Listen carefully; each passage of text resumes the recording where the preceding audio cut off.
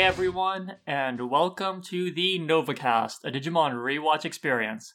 I'm Sloan. I'm Scrafty. And I'm Tom.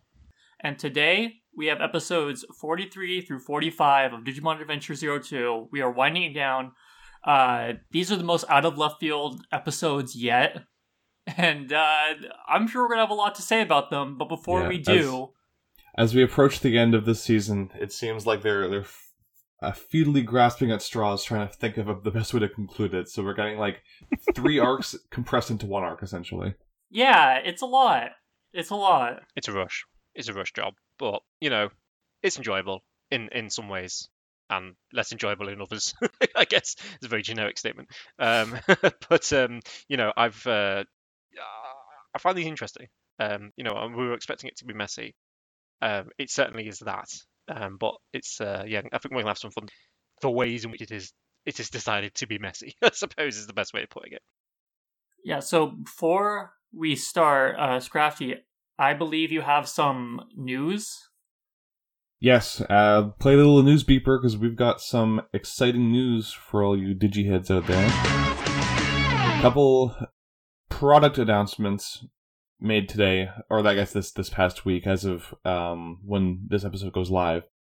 So I know the few of our listeners are fans of the Figure-Eyes series of Digimon model kits, so exciting news for all y'all. They just announced a very fancy-looking Machine Dramon one. It's got like tons of really cool like translucent parts and like, you know, the cannons can fold in and out. Its claws like open and shut. It looks very nice from what I can see in these promotional pics. And you know, of course, these are promotional pics, so they're probably painted and panel lined and all that. But regardless, it looks awesome. Apparently, it's going to be out later this month, so really looking forward to nabbing that myself at some time, because I think I've said a few times that Machine Dramon is my favorite of the Dark Masters. They also announced that a new V-Pet is being released in the international market. So like this one's not Japan exclusive; it's coming to America this summer.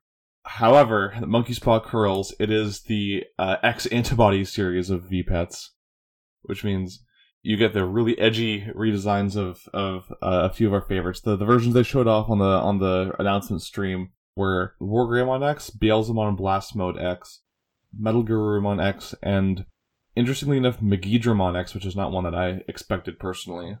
That's cool. Megidramon's pretty cool. Yeah. When you say edgy, like quite literally edgy, like those things just have edges and points everywhere. Yeah, they all look. I say this as someone who's a huge fan of Gundam. They all look like Gundams, kind of like they're very like they've got a lot of hard edges, and, like flat panels and whatnot on them, versus the more like, I guess, rounded designs that most of the originals have. Like even Wargreymon, like it's got all the curved lines on that design, versus the X one, which is like almost exclusively straight lines and hard edges.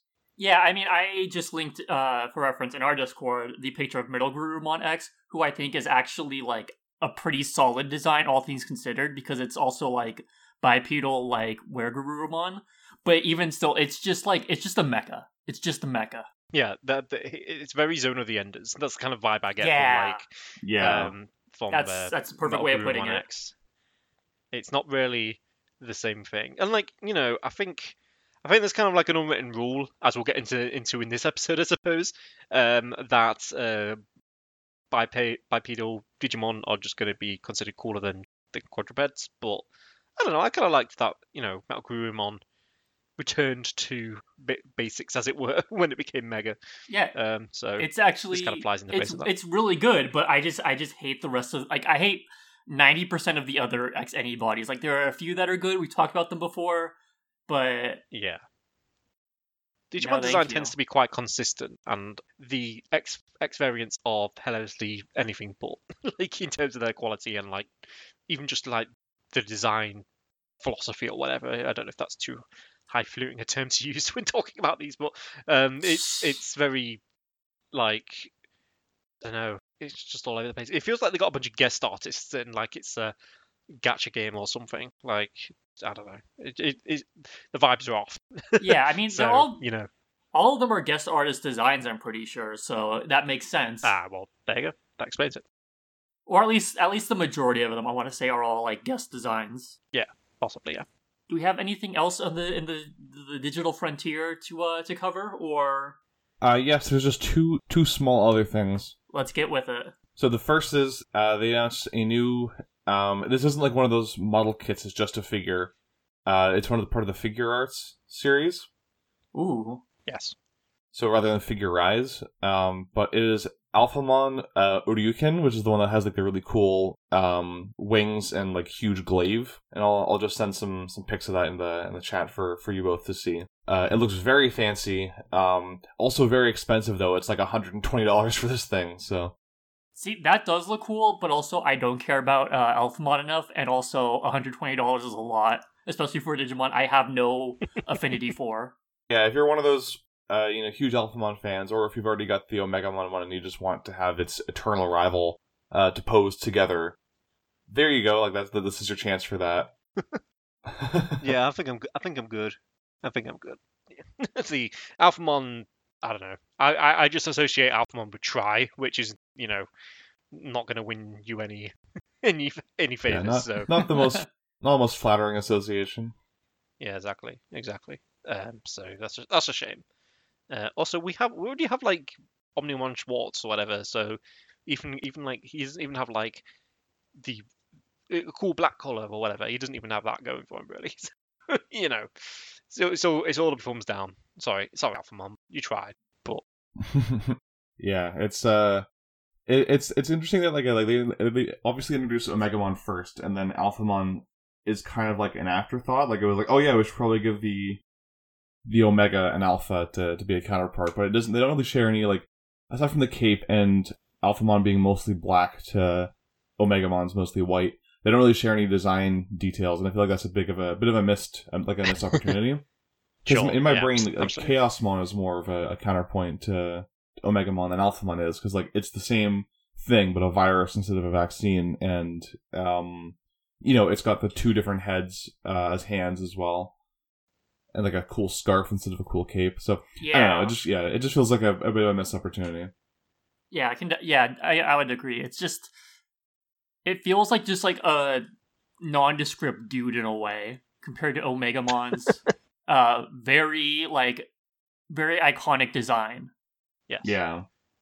Honestly, a lot of the Royal Knights kind of have that vibe for me, if I'm going to be honest. Like once you get to that level of like, oh, these are all just like shiny, well, knights, I suppose. But Magnamon and Omnimon and plenty of them have character. So some of the ones that don't, I don't know. Yeah. Anywho, I really like that they're still doing these like figures and stuff. The merch train doesn't stop rolling, which is cool if that's something you're into.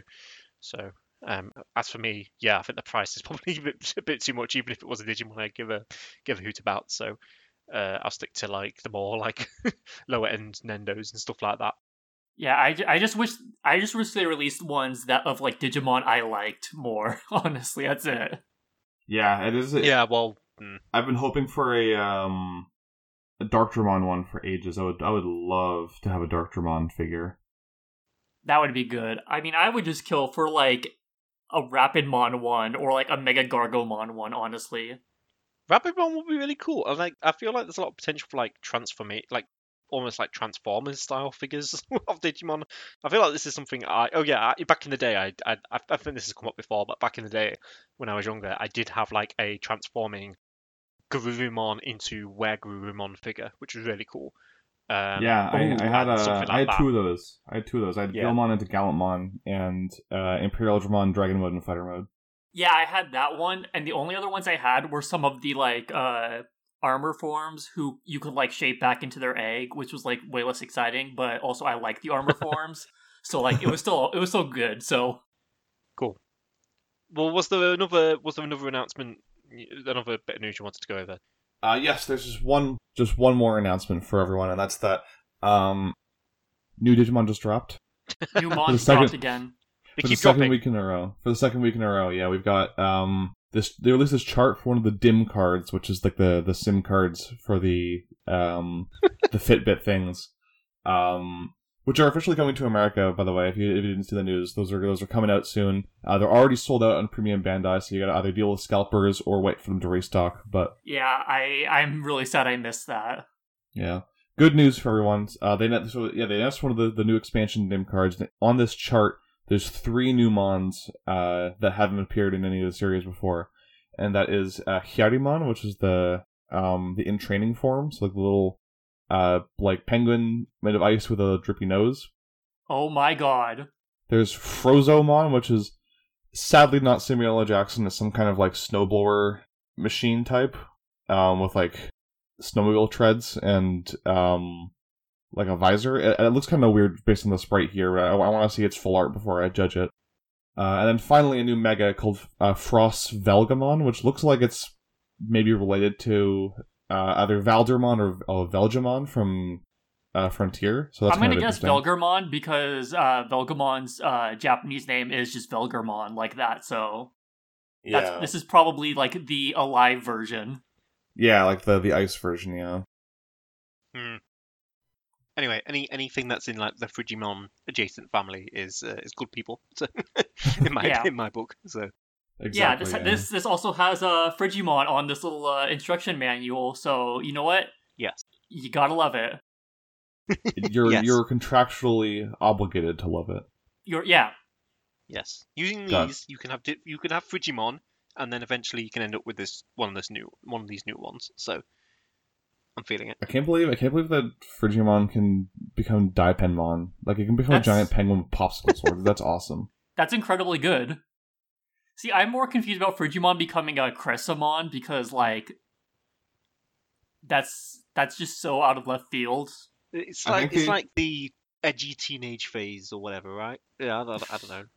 I think at some point they just decided they wanted Dianamon to just be like the be-all, end-all ice type. I thought Dianamon was related to like the moon, or because like Lunamon. Oh, it is, yeah, but like it's at some point in like the marketing timeline, they were like, this thing is like the ice type that we're going to represent. Screw Ikakumon and that entire family. This is the ice type now, and it's weird. The disrespect. Yeah. The blatant disrespect. Is Ikakumon ice? It is an ice element. Or whatever, water. Yeah, they're part of the Ice Fang family. Yeah, Deep Savers covers like ice and water stuff, so... Anyway, okay, so it's not like a... Yeah, they recognize they're the exact same thing, unlike Pokemon. So fair enough. I guess that's fine. Yeah. Cool. Yeah, so that's all the news we have for this week. We should get rolling with the episodes since we've got a lot to cover. But we do. Interesting times abound to be a fan. They seem to be doubling down on their marketing efforts for stuff, which, I can give or take, but I know some people enjoy stuff a lot, so here's your chance to enjoy more stuff. Okay, so speaking of Ikakumon disrespect, should I cover episode 43? Go for it. There is a Ikakumon disrespect in this episode. There is. This is the Jobathon. Ikakumon is this is the Jobathon. We've started now. Jobathon begins. The Royal Rumble is here. Yes. All right, take it away. One phase is going to be put over. So, episode 43, Invasion of the Daemon Corps. So, this starts off right where the last one ended. They're all back in Japan. The beginning of this episode, there is like 3 conversations happening, but none of them make sense. So, I'm going to skip that, and I'm sure there is some weird dub and sub translations, like mishaps that Scrafton can fill us in on. So, basically, all the kids go home. When Ken gets home, he feels like something is happening, but he's not sure what. We see a flashback, a flashback of what is essentially the ending of Digimon Adventure 02 Tag Tamers, the Wonder Swan game, where Millenniummon is defeated, he shoots out the Dark Spores, Ken does the Get Down Mr. President to Ryo Akiyama, and takes the Dark Spores, and that sort of is the lead into the events of Adventure 02. And then after that, it's the next morning. All the monsters are gone, except, no, they aren't, because we now have some new enemies here to join the fray. We have Marine Devimon, who attacks a cruise ship, like wedding, I guess. Lady Devimon, who is throwing poorly CGI bats down a tunnel to mess up drivers. And we have Skull Sadamon, who is going full Green Goblin in Japan. So the group sort of starts to fight. You have like all the old Digidestin and all the new Digidestin sort of like going to their areas to fight. Like Some of them fight Lady Devimon.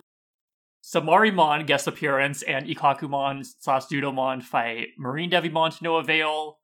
And then you have Skullstatamon, who is kicking everyone's butt. Eventually, everyone sort of convenes in this, like, big square, I guess you could say. And Skullstatamon corrupts the data of Imperial Dramon Dragon Mode with his nail bone attack, and basically does this to everyone, of just one-shotting everyone and being way too fast. And this includes the likes of, Magna Angemon, you have Weregarurumon, Metal Greymon. Everyone is just getting their butts kicked by this one rando ultimate All the level. warriors. All of them. Everyone is getting just thrown out of the ring with no sweat. This dude is just... They're making the new heel. So eventually, Imperial Dramon Dragon Mode is just frozen, and he can't do anything. The original Digidestin's Ultimate Digimon go back to rookie forms because they have been in the real world too long. Again, I'm using this with air quotes, like very, very large air quotes. And before they get sent back to regain their power, Agumon, the other original Digimon, give their power to Imperial Dramon, and he mode changes into fighter mode, which is the big stand-up cool guy. He's got the laser arm, he got the dragon chest. And so this is when Skullstatamon goes full Green Goblin. He's holding up the bus full of kids, ready to throw it. But, of course, fighter mode, straight into Positron Laser one-shots him, which leaves a lot of the kids sort of, a little bit shocked because, as covered early in the episode, which we'll go into more in depth, Tai and Kari have a conversation about how, from here on out, that they have to get used to fighting real evil Digimon. And for Kari and TK, no big deal, they already did that, but the new kids haven't, so it's going to be that little bit of a struggle in this sort of set of 3 episodes. So after the kids are saved, they all think it's all fine, but Daemon comes in and he's like, "Hey, Ken, I need your dark spores." And Ken's like, "What?" And then Arukenimon just straight up comes in with a giant truck, opens it, and is like, "Hey, I have a bunch of kids. Get in this car, or else." And so Ken gets into the back of a giant truck filled with a bunch of kidnapped kids and Yukio Oikawa, and they drive off, and that is where the episode ends. Alright, this one... What?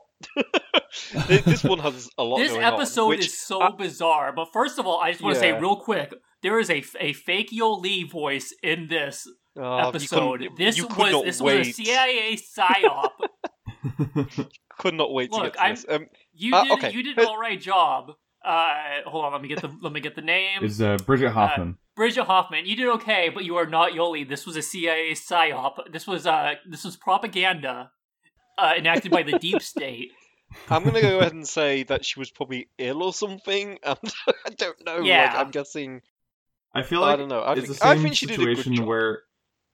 Do you remember in season 1 during the Edamon arc when, like, for half an episode, inexplicably, Wendy Lee voices Tai, like, for no reason? Yeah. I feel like it's the same thing. Like, they recorded her lines, and then for one reason or another, she either wasn't available to come back and redo them, or they didn't have enough time to get her back. So they just used Bridget Hoffman, who was in the studio doing something else, and had to record all those lines.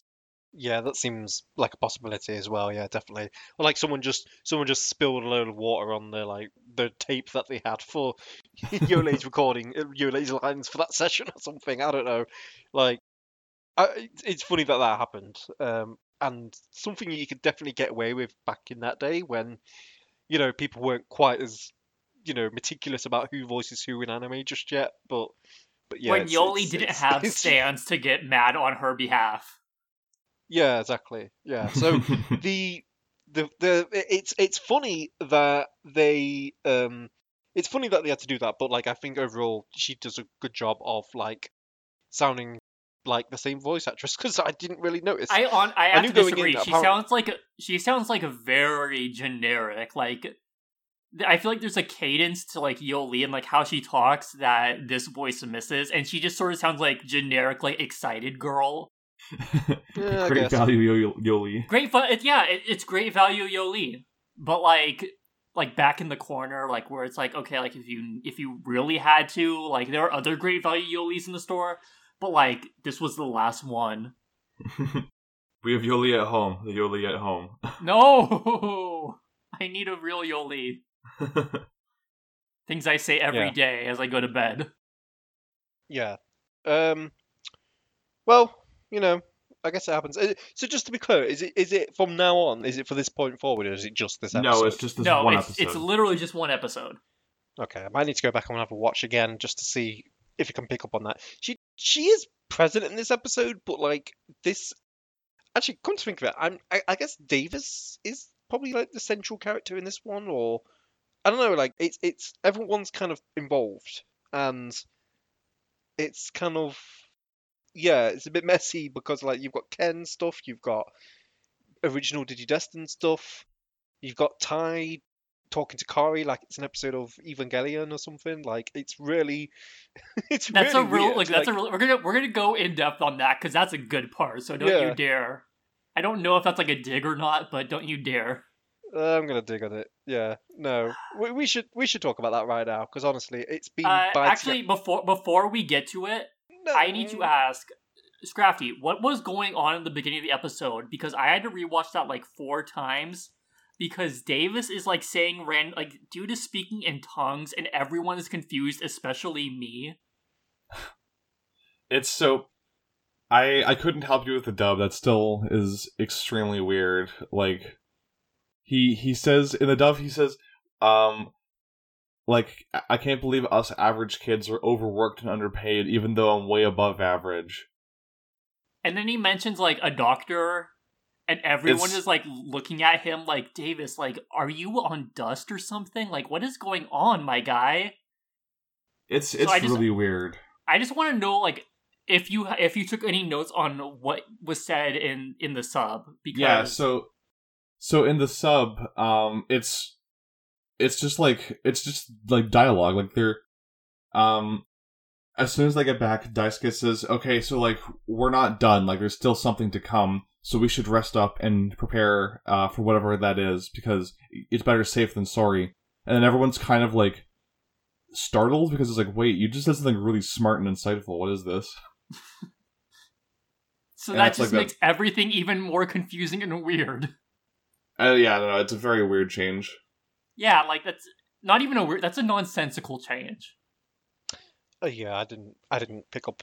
I don't know why, but for some reason, when I feel like it's, especially if it's like early in an episode and like David starts talking, and my brain just like defaults into like, oh, this is gonna be some dumbass dialogue because it's like David's gonna be joking and stuff about how cool he is or whatever. So like, yeah, he does the line where it's like, I'm well above average, and for some reason my brain just interprets that as, all right, you can go take a nap for the next 2 minutes or so.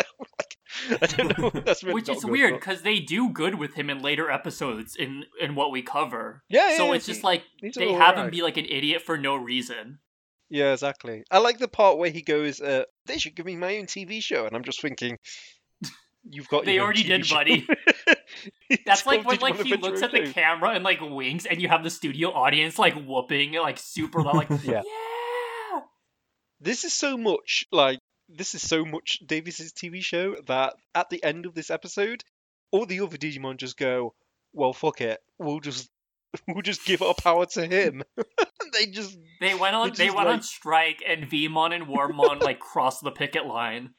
They nerfed themselves so that, yeah, exactly. Yeah, they nerfed themselves willingly, so that it's more like they took a pay cut so that Imperial Digimon could get like 2 Christmas bonuses or something. Like, I don't know. I hate it. Like, they didn't need a Christmas bonus. It's so strange.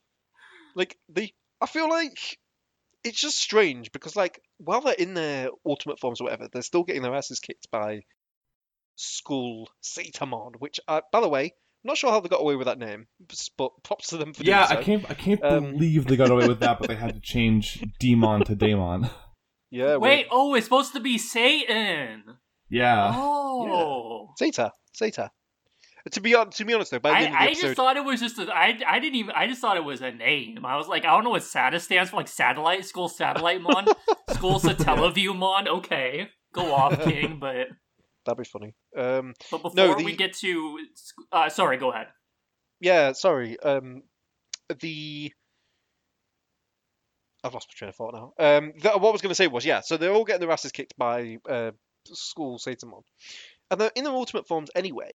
So, like, Theoret and Imperial Digimon's there. So, like, yes, okay, so it makes sense that, like, Imperial Digimon will power, that's one option you could go down. Power up to take on the others.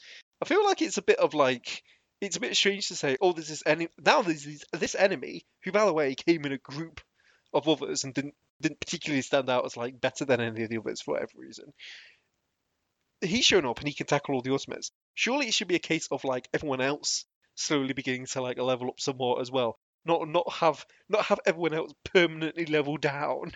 They can only go to champion forms. Even Magnet Angemon is like, huh? And Skull Satamon just hit, and it's like, come on, like, could you make it any more obvious that, like, everyone sucks now except Imperial Dramon? Yeah, this is the start of a grim precedent in this franchise. This is the level where power creep goes out the window, because Skull Satamon is just an ultimate level Digimon. They literally had how many ultimate level Digimon there? Yeah, they had a lot. They had, like, 10 ultimate levels, plus Aquilamon and Ankylomon. Like, come on, like, that's ridiculous. Yeah, like, that's too much even for me. There's no satisfying, like, reason for, like, why... The path that they chose to take to introduce Imperial Digimon Fighter Mode, and I do appreciate that it can't be the easiest thing in the world to, like, try and write an interesting show or whatever, and also incorporate these various, like, merchandising based elements. But I don't know, I feel like the power up is like a standard of, like, anime or whatever, especially Digimon. Like, they could have done a better job. Oh, definitely. Well, we'll just have this one Digimon show up who is automatically, like, ridiculously powerful, even in the face of, like, 8 Digimon. And I do kind of like that he was fast, and that was the reason he was powerful, because that's not something we've seen a lot of.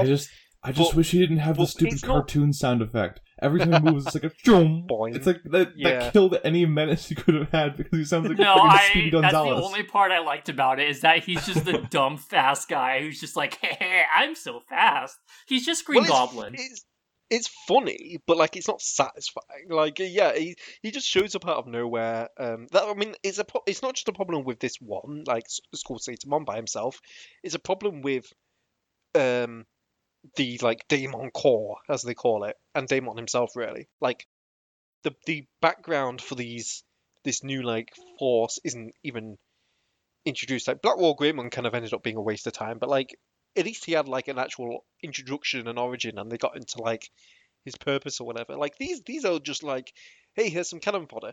And then they even make it clear that, like, oh, these aren't even related per se to Mummymon and Arikenemon. They're not like, it's not like their boss finally showed up to kick their asses for being incompetent. It's actually a case of, no, this is like the NWA or whatever. Like, they've just entered in to cause some fuss, independently of what Arikenemon and Mummymon have going on. So, kind of weird. Kind of an odd choice. If this show had more than, like, 10... Not even 10, like, 8 episodes left, there'd be a lot of potential there. But because there isn't, then there isn't, and there can't be. And it's just a mess. Yeah. And plus, Lady Devamon was beaten last season. She was beaten last season by Andrew. Like, it's not like you can even be like, oh no, Lady Devamon is such a huge threat when she was beaten by Anguilmon and Mega Kabuterimon. I mean, like, they had trouble, sure, but, like, it's like, you could have had, like, all 3 of them, like, Marine, Devamon, Lady Devamon, and Skull Satamon there, and, like, to, like, fight, and, like, maybe, like, they had trouble, but it's literally just Skull Satamon that's just, like, I win. I found it hilarious that they teased, like, a rematch or whatever, which does kind of happen, I suppose, between Anguilmon, and Lady Devamon. But, like, it's kind of like, we already saw that fight happen, so you're kind of doing it the wrong way around. You can't tease the fight and just be like, oh, I've got to bounce, catch you later, or whatever. Like, you already had that fight. So, yeah, they do fight again later, but it's not quite the same when it's Selphie-mon against Lady Devamon. Although, we'll get to it, but I thought that was a neat fight. But yeah, I just thought it was funny that they sort of, like, referenced back to that and then said... Made out like, I got hyped for the cat do it fight. Again later. I wrote cat fight in my notes. I was like, yeah, let's get it. See, they actually cut the cat fight in the dub is the thing. There was a cat fight. We missed the cat fight. There was a cat fight, yes. It was cut out because it was too inappropriate for Western audiences. Meow. Oh well, fair. Probably. Yeah, if they have to And do yeah, that, I'm sure in there the sub, good they have a little reasons. bit of a slap fight, like just slap each other in the face, and then Lady Everyone pieces out. Didn't that That happen last sucks. season too? It did, yes, but it showed it last season. It doesn't show it this season. Okay. At least Well, I we're don't. Everyone's even, still like, holding L's, so She's like shooting, celestial arrows at her, and she's using like cool bat powers and stuff, or doing some of the weird shit Devimon did all the way back in season 1. Not just like, ugh, like slapping each other around the face. Ugh, that's kind of crap. Anyway, that's yeah, not great, not great. Um, Speaking of not great, and sort of speaking of, well, okay, Sloan, you seemed like you wanted to save this until you were like ready to talk about it, but I oh, I mean, can't get over. I don't mean to talk so much during like this particular episode, but there was a part, if you both don't mind me going forward at least, about how I had talked right after the Digimon Emperor arc about how there was a very notable difference that we sort of get into, but we don't see a lot of until like now, about the differences between the original Digidestined and the 02 Digidestined that I really like, and they finally go into detail in it here with this talk between Tai and Kari, and I absolutely love this scene, honestly. I think it fucking sucks. It's so tonally wrong for this show. For this show, for this show specifically, because okay, so this scene might work well in like Tamers or something like that, where they go into a bit more detail about like the nature of like life and death and what that means and stuff like that. And this show, this has touched on it a little bit. So they've done some like decent. They had some episodes with like there's the whole thing with like the black not the black, sorry, the control spire. I forgot the phrase. Sorry, the control spire Control Spire Digimon. Digimon. Yeah, so Yeah. they had those, and you had the arguments about like oh, we can't kill Digimon, blah, blah, which I thought was good stuff. And it kind of got dropped for a bit, and then suddenly we've got this episode here where it's not the fact that they brought up the subject again; it's the fact that you have Tai in a dark room, like basically standing over his sister, being like, "It's time to fucking kill some Digimon, Kari," and he's just like, "Whoa, where does No, this I come got it. from?" I Like, think it's. he I think doesn't it's great. I it love doesn't the mood of that setting. I love how serious Tai is in this. I can't agree with you.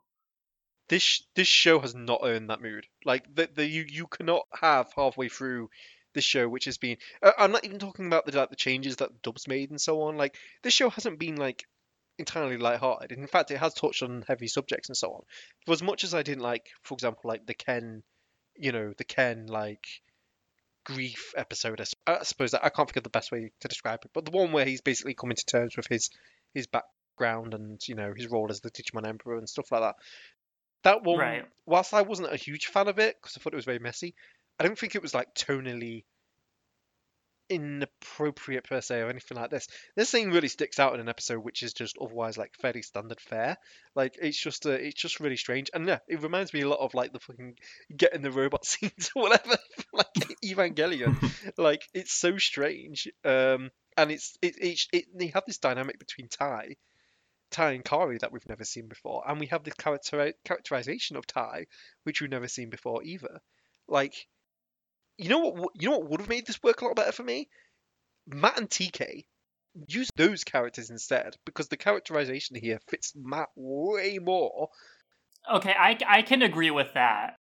Yeah, TK gets paired up with Cody later on, and Cody was the one who was the most like adamant about not not never killing Digimon, and he's the one most affected by it, as we'll see next episode. So that would have worked a lot better. But yeah, no, it's not in character for Tai to be that person. So it just struck me as really strange. Again, it's much more the execution here than the actual fact that they touched upon it, because yeah, it was a decent thread, and I think I was also taken aback by how long it's gone untouched for, and only to suddenly come back again here. So yeah, that's kind of my thoughts in a nutshell of what made me really dislike the scene. But yeah, But yeah, Sloan, sorry, if you can go into more detail about how you felt about it, that'd be interesting to get that other perspective, but more of your perspective. Yeah, if you both don't mind, I have the quotes for like this scene. I'll go over real quick. So yeah, it's between Tai and Kari. Tai starts off. So what are you gonna do, Kari? I don't know. Do any of the new kids know what you're up against? I don't think so. You may have broken some dark rings, a couple of dark spirals, but your group has got to be prepared for what you know is coming next. Kari says, well, we destroyed Control Spire Digimon. How about that? And Agumon butts in saying, I know they looked like real Digimon and fought like them too, but they weren't real. They don't have hearts, you know? And Tai says, Agumon's right. Can these new guys make the tough decisions we made? And Kari said, we're just kids, Tai. And Tai says, you're not just kids, you're Digidestined. Kari says, I know. Tai says, soon you'll have to fight real Digimon, and you're going to have to win or innocent people will be hurt. I think that's really great because it harkens back to the Myotismon arc, like, very well of how... I mean, when in the original Adventure, there was the fact that the kids there, it was basically a survive or die type of situation. Like, they didn't kill a lot of Digimon, but there was still the fact that, like, they were just straight up evil Digimon who they had to fight and stop. Like, not just, like, controlled, but, like, just straight up evil, malicious Digimon. And the most that we had in Adventure 02 so far was something like Chimeramon or Arukenimon and Mimon, who, as we remember from the Bug episode, TK even recommends, like, let's just capture Arukenimon and hold them someplace. Like, he doesn't even say, like, okay, let's just straight up murk her. He's like, okay, let's capture her. So it is sort of like, they've sort of gone back, even the kids who were there before, TK and Kari, are sort of like going back to, like, because they've spent so long doing this, and Tai sort of has to be like, no, like, it's sort of like Tai, I feel like it's Tai remembering, like, Myotismon and, like, the Dark Master stuff of, like, look, like, you have to be ready to do this, like, do this hard stuff. Like, it's not easy. It's not going to be easy. But especially the other kids who are not used to it, like, are you guys going to be able to do this? Or, like, even more so you can hone down to Tai being like, can you and TK do this when it comes down to it? Because someone is going to have to. So I really like that because, like, again, like, I think there's a lot of impact in the lines of, like, we're just kids, Tai, and you're not just kids, you're Digidestined. Like, for some reason, like, that hits me pretty hard of, like, yeah, like, they didn't obviously pick, like, this destiny, of course. Like, they didn't choose to be Digidestined. But they're sort of saddled with that burden, and the new kids, the 02 kids, haven't realized, like, what that fully means yet. Like, yes, they've saved the digital world, but they were only, like, bystanders in, like, the events of Odaiba and across the world. Like, they aren't truly understanding, like, this impact of, like, what they have to do until now. Right, okay, so the thing is, when you read those quotes, it reminded me of a few things that I'd actually forgotten, forgotten to pick up on rather, which was the fact that this conversation is very, like, it's Tai talking to Kari about, here's what you need to do, you know, you need to be prepared for this, I don't think you're ready for this, but you need to be. And Kari is very much like, well, you know, like, she's basically on the other side of the argument, essentially. Which she shouldn't be, because Kari is one of the original Digidestined. Yes, she showed up later. Yes, she was younger. But she has been through that. You know, she fought with the rest of them. She fought Myotismon, who died, and Dark Masters, who died, and then Apoclymon, who died. So, like, yeah, I mean, I think, you know, it's also like, I think when she says, so sorry to interrupt, I just want to say, when she says we're just kids, Tai, at least I'm interpreting that as her talking about Davis, Ken, Yoli, and Cody more so than, like, her and TK even, like, because she knows what she has to do. Like, she has had to do it, but it's like the other kids haven't. So I'm sorry, I just needed to put in, like, my view of it. So go ahead. She went through it when she was younger than she is now, younger than Cody was at the time, and she was with kids who were, like, the same age as she is now. You know, like Tai and the rest of them.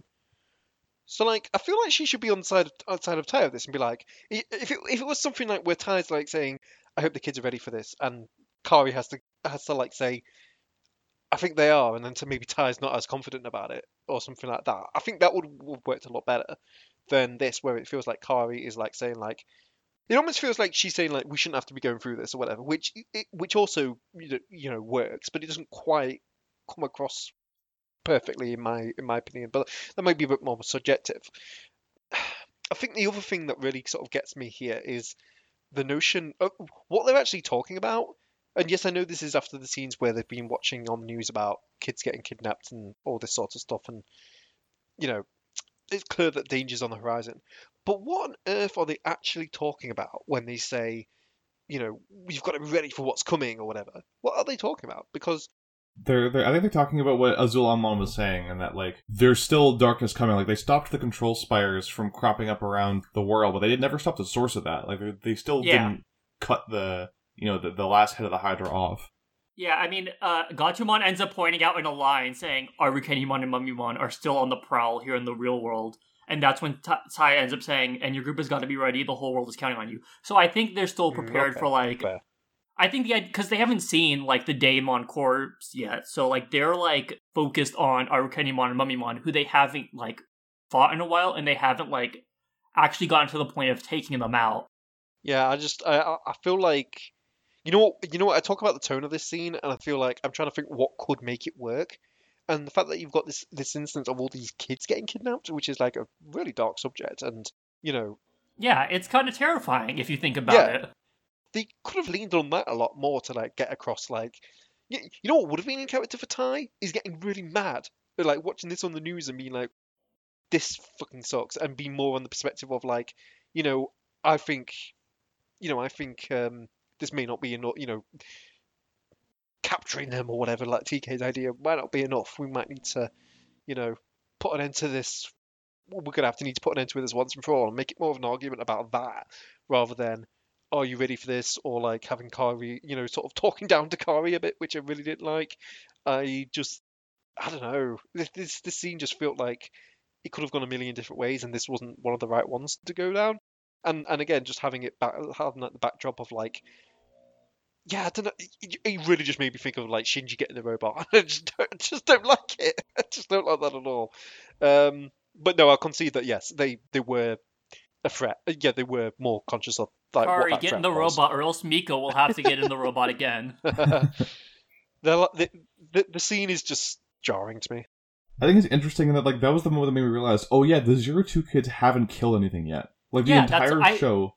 I brought it up like in the early Control Spire episodes. Like they don't even understand the concept of an evil Digimon. Like that isn't man-made. Like obviously Chimeramon was an evil Digimon, but that was just a Frankenstein creature that was set to destroy the digital world. Like the closest they got was Cody sort of seeing Devimon, but not really, and mostly seeing TK like get ready to punch Ken for it. Like they haven't even like seen an evil, like they haven't even processed the idea that Digimon can be innately evil. So like this is their first experience with it. They could have thinned that out a lot more. Like I feel like it was a thread that got kind of dropped for a bit. Yeah, or like didn't really come up. I will agree. I wish that it was kept more consistent, like throughout these episodes. But the Digimon World Tour was mostly focused on Digimon who were just like very scared and angry because they aren't home. Which same. You could have even played up the contrast between like the, TK and Kari and the other O2 kids, with them being more experienced in terms of like having dealt with evil Digimon and having, put a permanent end to them as well. Like maybe, I don't know, you had that whole Black War Greymon arc, which just felt completely aimless by the end of it. And I don't know, why feel like TK killed, like Angemon or whatever killed Black War Greymon or something like that. Like, have something happen that puts brings this back into focus, and then also highlights the difference between the two characters. Bringing it back here now it's the same thing with like introducing all these new characters now, or putting away all the ultimate forms now. It's just like it's too late. You should be like on the highway. This is the third act of this show, but it feels like the first act still. Yeah, see that's. I think that is ultimately the biggest problem with 02, even though I'm enjoying it more than I remember, and the sub is definitely helping that, because the sub of this, like, I am very much in favor of the dub of Season 1. I think that the correct way to watch 02 is the sub. Like this, I think that's the only season of the show that I've seen both the sub and the dub, in which I would say, like, if you aren't familiar with the material in the sub, like, you are actively missing out on large portions of character development and characterization and whatever. What I might do then is before we go into like a retrospective, I might go out of my way to do it, because the more the show's gone on, and the more our like podcast retrospective, like breakdown has gone on, the more it's become adamantly clear that, like, yes, I messed up for not doing it this from the start. Yeah, but so there is a but here. But despite all that, the biggest problem in both versions is that I don't feel like they knew where to go with this show. Like, the first arc, like the first 21 episodes or so, feel very focused, and they feel like they have like an end game in mind. But the minute that the Emperor arc ended, everything past that point feels like improvisation. Like they're making it up as they go along. And even though we know for a fact they did that with the first season, because they weren't expecting it to get more episodes, they hit it a lot better because they had these plot threads that were hinted at early that kept coming back later to good effect. Like, they always tease stuff like the eighth child and, even like the Dark Masters, even though they kind of come out of nowhere, they are foreshadowed early when someone mentions that, oh yeah, the digital world used to be united, but then we had to split it up to fight some evil.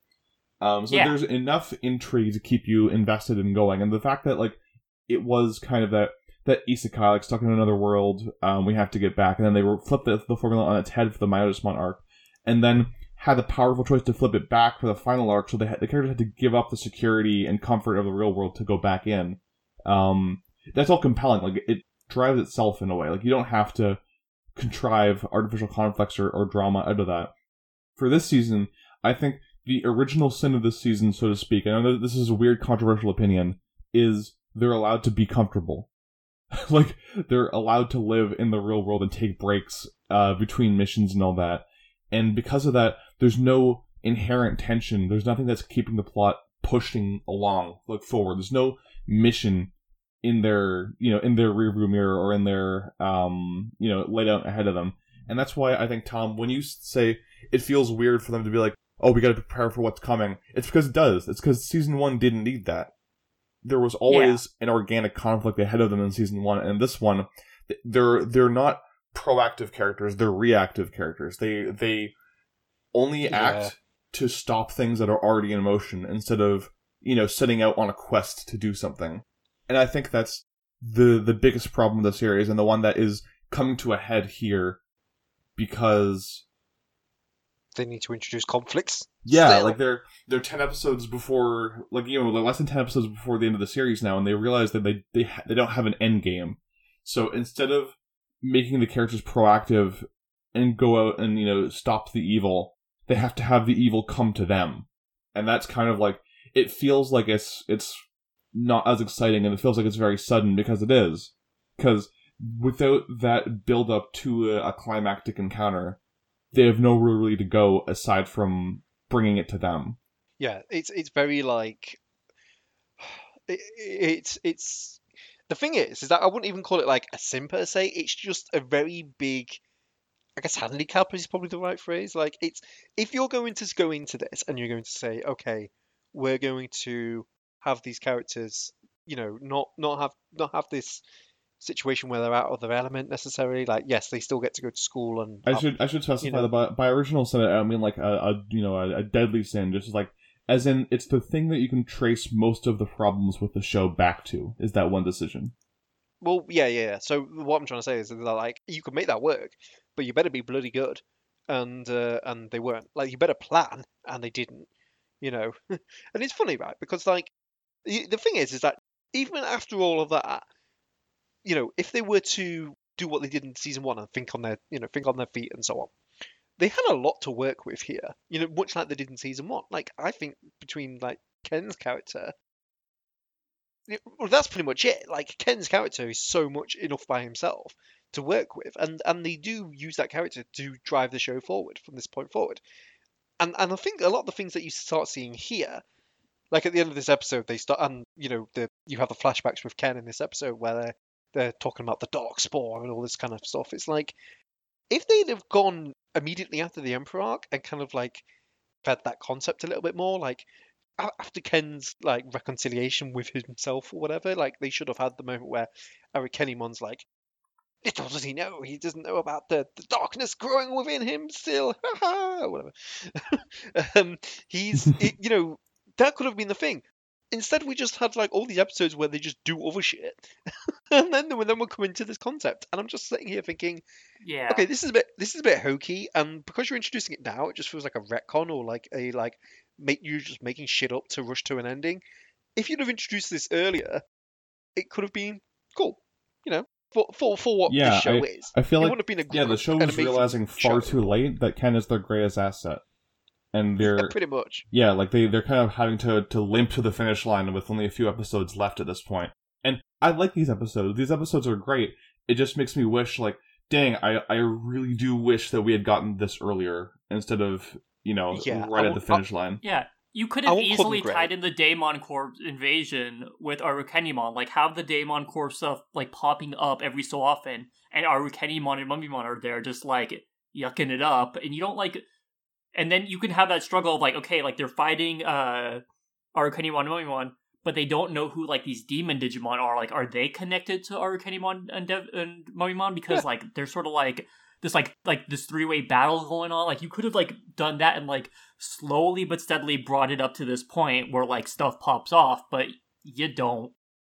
Yeah, like you had the Dark Ocean there as well, which was like that was like the second plot thread for so long. Like, if you're gonna have these Daemon Corps show up, make that, I could see an alternate reality where instead of those guys, or have those guys being like coming from the Dark Ocean and being like, well, we've got unfinished business with Ken too.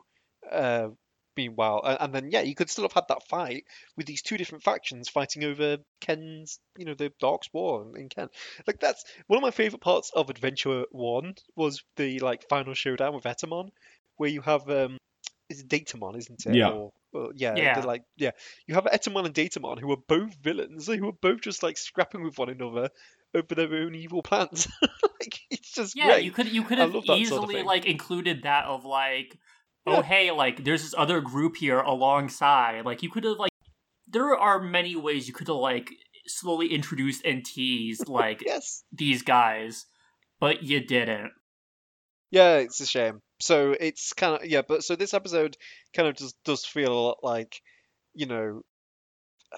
it feels like, oh, they finally had ideas, but it's kind of like they put the toast in, and by the time it popped up, it had been in there too long, and it's just burnt to a crisp. So completely unusable.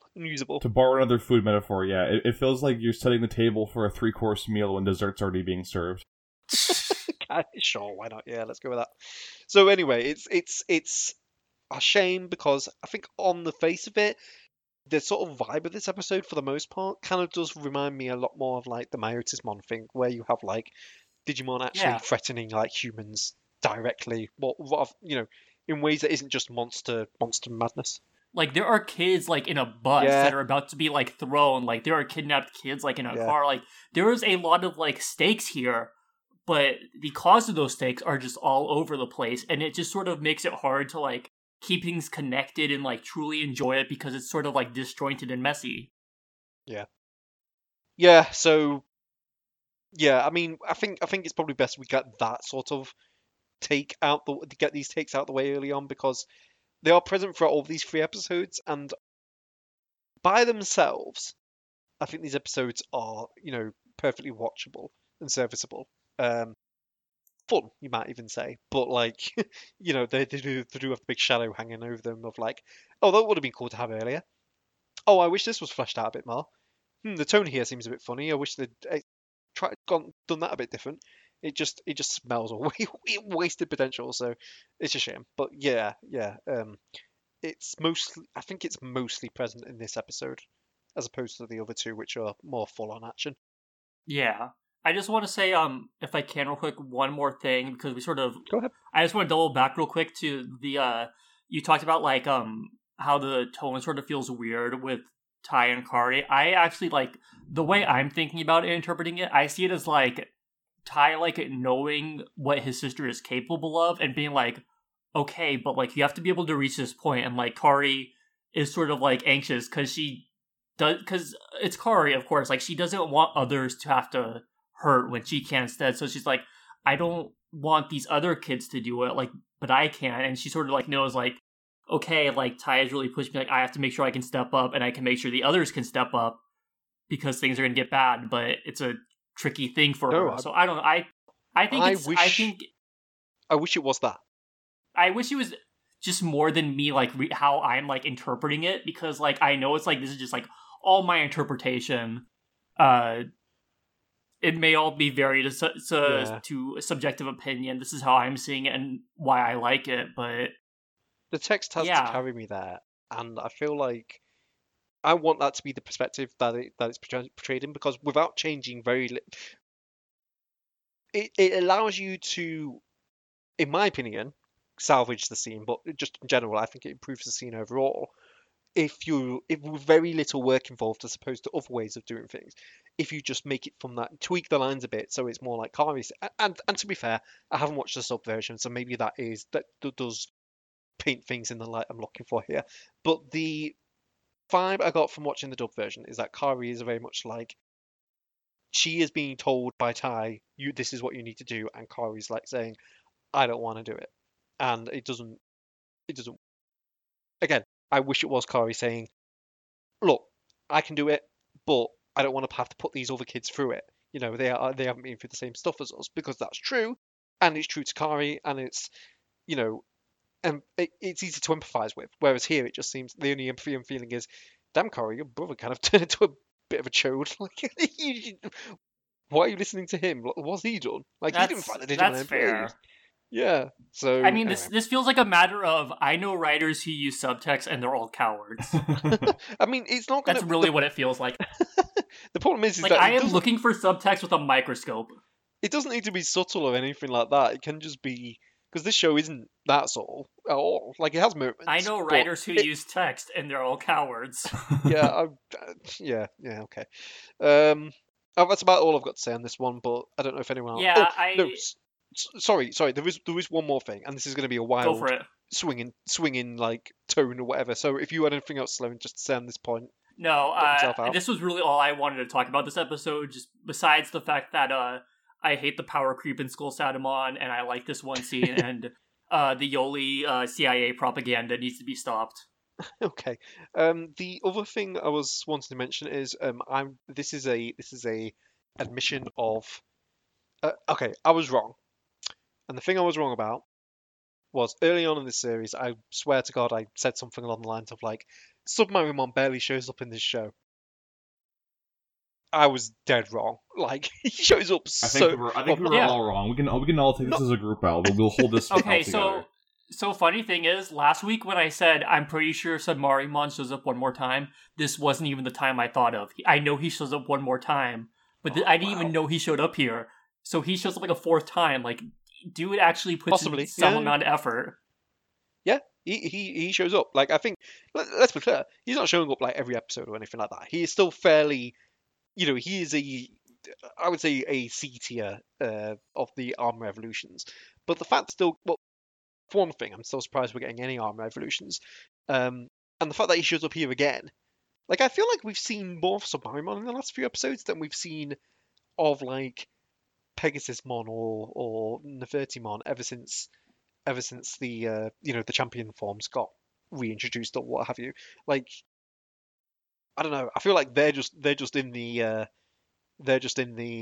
what's the phrase? They're in the, I don't want to say stable because that's a horrible pun, but like they're just in the reserves now. They are like permanently, like, they've been sent to the Pokemon box or whatever. They're not coming back. I guess you could say that they're the cavalry who may be ready to arrive to help one day. No, because they're not going to show up because they're done. It's like they're more like they've been sent to the glue factory. But it's or like it's like a horse pun still. So yeah, so is the glue factory.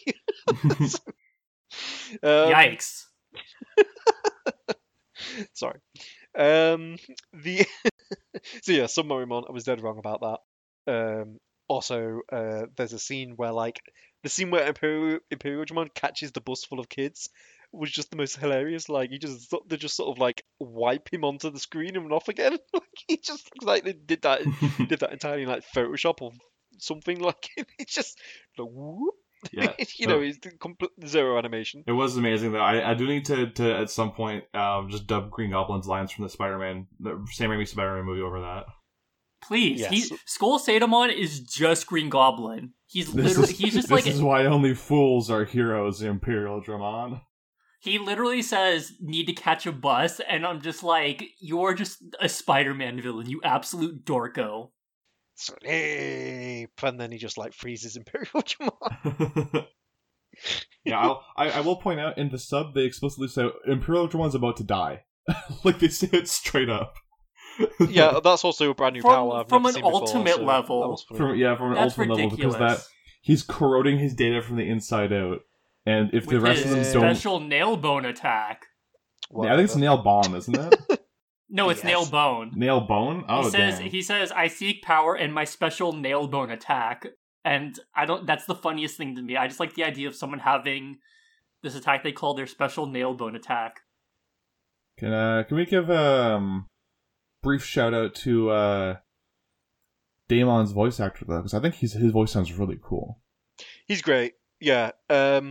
Yeah, he's cool. I want to get to that a bit later because I've got a specific person in mind that I thought he was, and I want to kind of get to it later. He shows up a lot in episode 45, I think. So yeah. He's He's voiced by Bob Papenbrook, who is the father of Bryce Papenbrook. Yes. Who also voiced Shogun Gekomon, not Gogun Shekomon. Gogun Shekomon. Yeah, he shows Gogun Shekomon, shoutouts.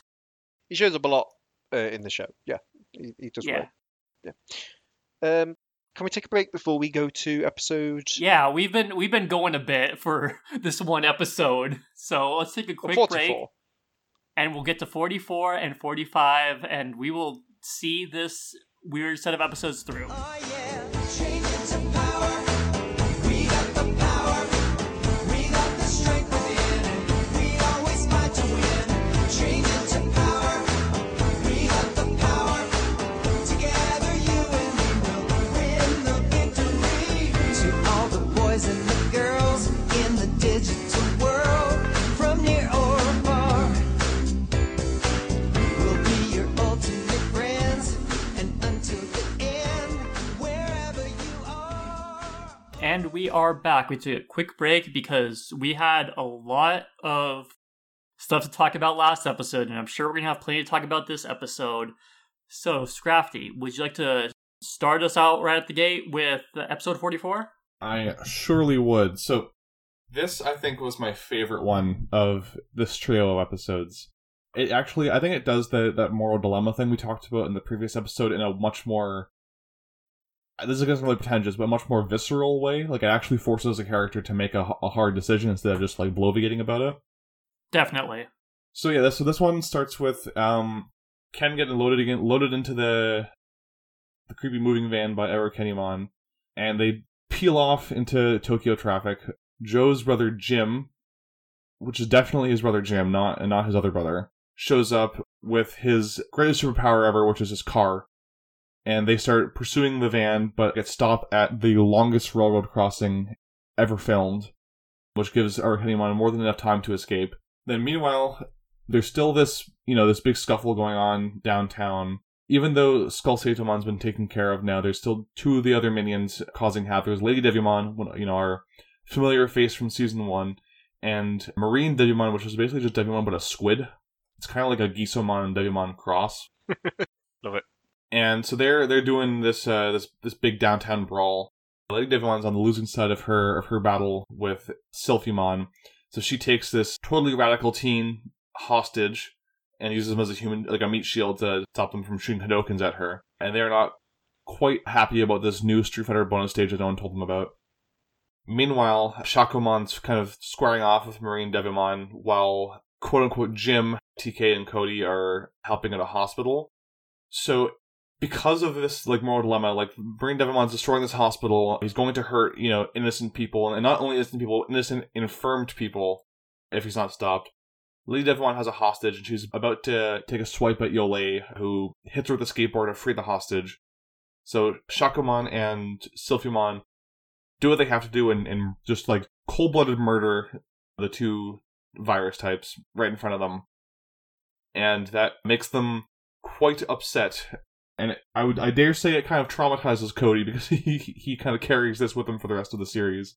And then in the van, Ken has more flashbacks about his past. We get more good Oikawa content as he talks about the Dark Spore and how it's kind of like the aftermath of Millenniumon. Like when he was destroyed, all of his evil essence kind of got spread out in like a big, shockwave, and one of those like, shards of his being, one of his dark spores, or dark seeds as they're called in the Japanese version, got implanted into Ken and unlocked some latent talents within him, like his academic aptitude and his athleticism and all that. And so Oikawa has told all these kids who are, a ragtag bunch of misfits who are all struggling in their lives in one way or another, that he will grant them the same talents that Ken has, which is, thrilling to them because they all look up to Ken as an icon, like a legend to them. So he's about to do that. He kind of like extracts the data from the Dark Spore out of Ken with a barcode scanner, and then right before he can, he gives it to the rest of the kids, but before anything can really come of that, Daemon appears and is like, "Yo, hand that over. I want that cereal." So yeah, a lot happens in this episode. I love this episode a lot personally. I think this was a great time. It's a good balance of like exposition and action rather than the last episode, which was mostly exposition with a couple like teases of action. Shoutouts to Oikawa for being a character who is like both actually intimidating, despite showing up probably too late in the game to make much of a real impression, and also literally like threatening a kid using a barcode scanner. Yeah, there's not many people. I literally put this is him like just straight up like, okay, I'm gonna scan this box of cereal, and then he said it like 2 seconds later. I was like, I am so mad, but I'm also laughing so hard at the fact that we both said this line. Okay, can we just like give a shout out to Jameson Price, who somehow manages to make the line, "Just pretend you're a box of cereal and I'm scanning your barcode," sound legitimately intimidating? It's really good. Like, Jesus Christ, this guy carries this performance so hard. He's such a talented voice actor. As someone who, as I've noted last week, as someone who's playing Persona 5, like, I'm expecting Oikawa to tell me that he's going to kick me out of his attic and that I have to take care of my own cat. Like, it's just like, I can hear just enough, and Jameson Price really is, like, the GOAT in this series. Like, one of the GOATs in Adventure 02 in terms of voice acting. I will, like, I am very biased. I think that Oikawa is one of my favorite villains in this franchise, and I think that it's a credit to this, like, the good parts of the show's writing, that they're able to introduce a villain so close to the end and still make him interesting, I guess. I think it's mostly I know there are aspects of Oikawa's character which are yet to come, which I find pretty damn good. But like, yeah, I think the fact, I wish it was earlier, but I think just looking at what we've got at face value, I think it's really carried by that performance for the most part for me. Just right now, in terms of what I've seen in these episodes, that's what really sells this to me as like a fun character, I guess. Yeah, performance character, whatever you want to call it. So, yeah, again, props to him. He did a really good job. I did have one question completely. That I think it may have come up last episode, but it is relevant now. Now we're talking about Oikawa. So TK's mum talks about having met him before, which we did see. We did see that scene, but she says it was 3 years ago. Yeah, that's definitely a dub error. It's supposed to be 4 years ago, according to the dub's timeline. I didn't even realize it was supposed to be in the past when TK's mom. Oh no, that flashback was on Christmas Day, like this year. What she was referring to is he was a private investigator hired to check out the heightened new terrorist incident because everyone thought it was a terrorist attack. Oh, right, okay. So that's mentioned offhand in the last episode where he appeared in, and it will be elaborated on more later because he does mention offhand. I can't remember if it's this episode or next episode that he was a business associate of Cody's dad. which is a bit of an understatement. But No, of Ken's dad. did he say Ken's dad? I thought it was Cody's dad. No, there is a different connection with him and Cody's dad, which we'll see. But he mentions that he worked with Ken's dad. Yeah. Right. Well, okay. anyway, yeah, it's interesting. Yeah, like he appears so late, but he already has these like embedded connections with characters that are believable. Like it's, they did establish in season 1 that there was an investigation of the terrorist attack, but because it was inconclusive, a lot of the families decided to move away because they thought it wasn't, conclusive or safe. Yeah. Understandable. Yeah, so that's understandable. Fine. So I think it's a good way of organically weaving him in by picking up plot threads that weren't really addressed in last season. But yeah, the dub kind of skims over it and makes it a bit more confusing than it has to be. Yeah, it was definitely confusing. Okay, that's fine though. That was kind of the main sort of point to have. Yeah, it seems interesting. I think they still have, and I'm sure this will be explained later. And if it's not, I will be very confused. But his relationship with Arikenimon and Mumimon, as to why exactly they're in cahoots, that's somewhat surprising to me. But yeah, it has to be brought up later because it feels like too big of a plot point to ignore. It does. It is. I think it's brought up in like the very next episode after we covered here, and the sub actually does talk about them more. The dub just skips that for whatever reason. Okay. As the sub is wont to do.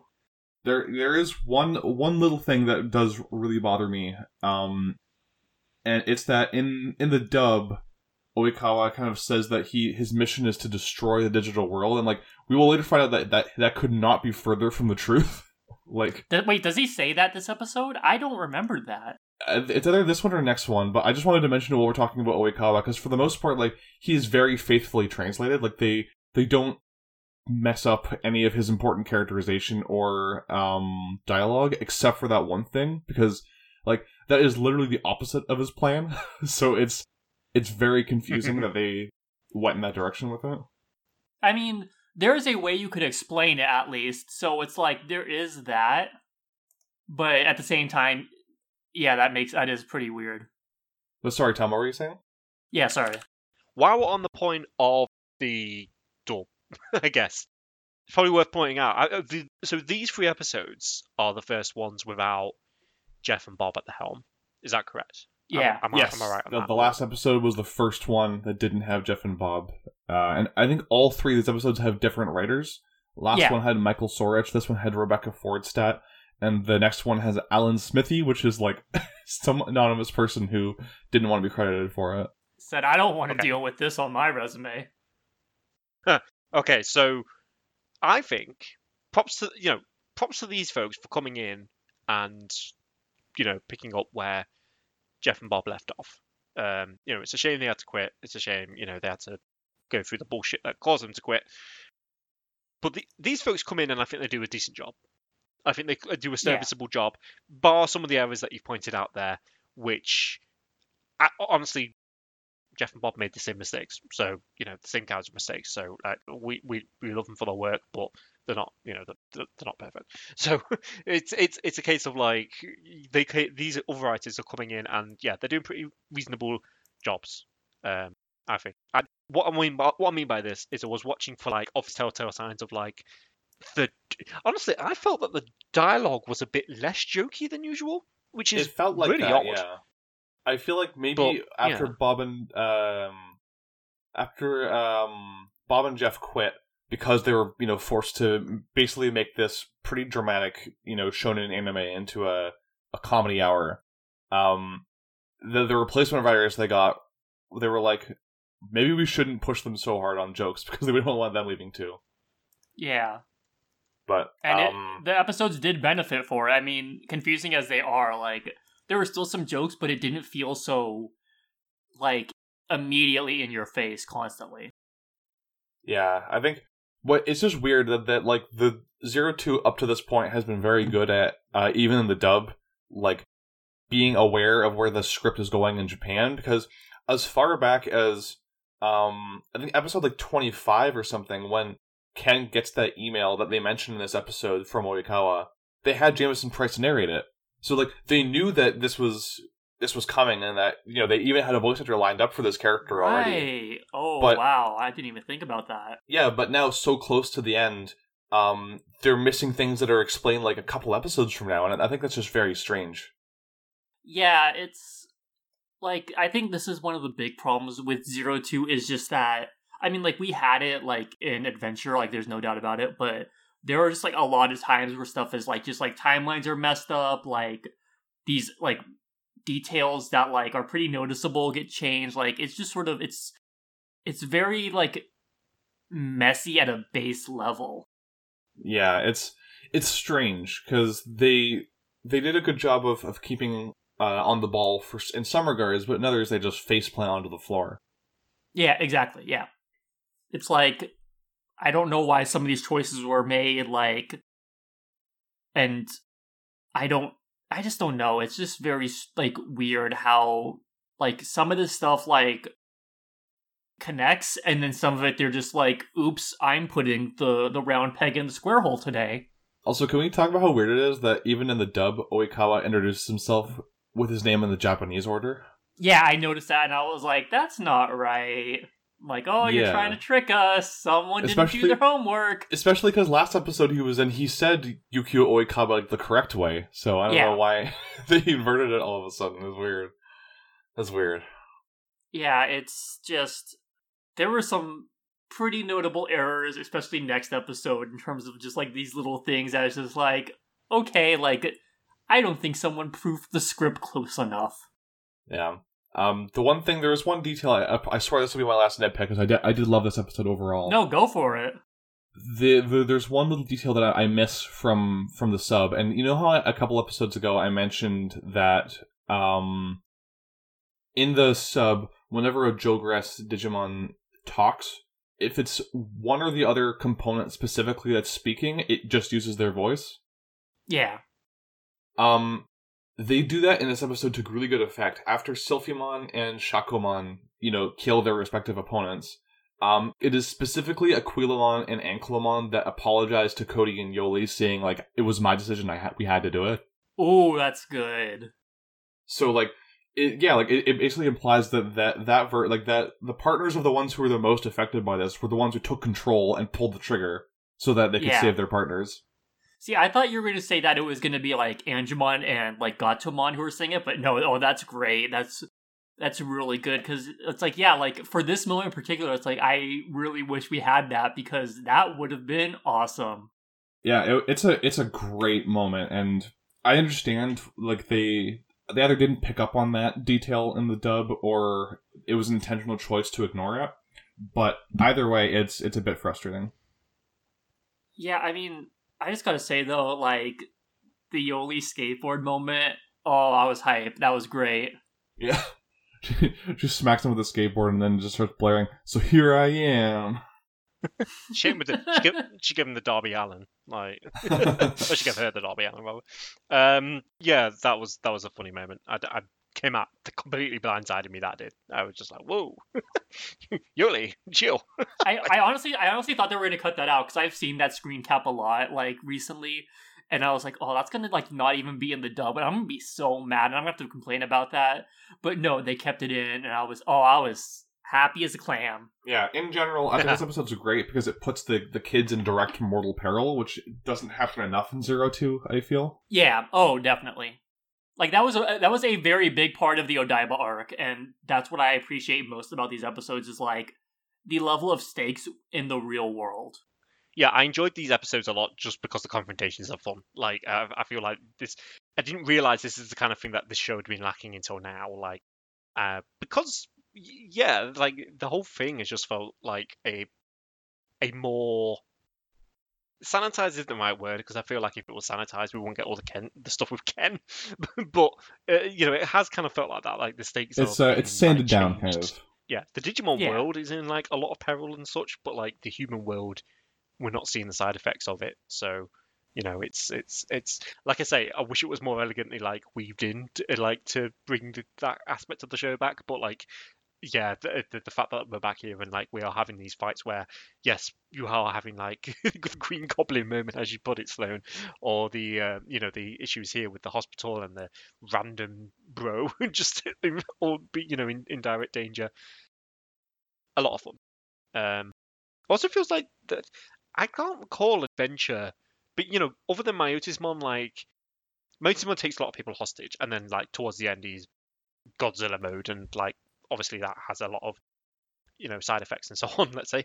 But like I feel like these like direct attacks on people feel more like I don't know, it just feels more direct than anything than a lot of the stuff we saw in Adventure even. So I quite liked that perspective. Oh, definitely. I think it's because in terms of like Adventure, it was mostly just okay, let's find the 8th kid and then kill him, and then like we'll destroy the rest of the world. But right now, we only want to kill one child, and then we'll kill them all. Meanwhile, these guys are like, let's just go ham murdering people. It is going to be super hype.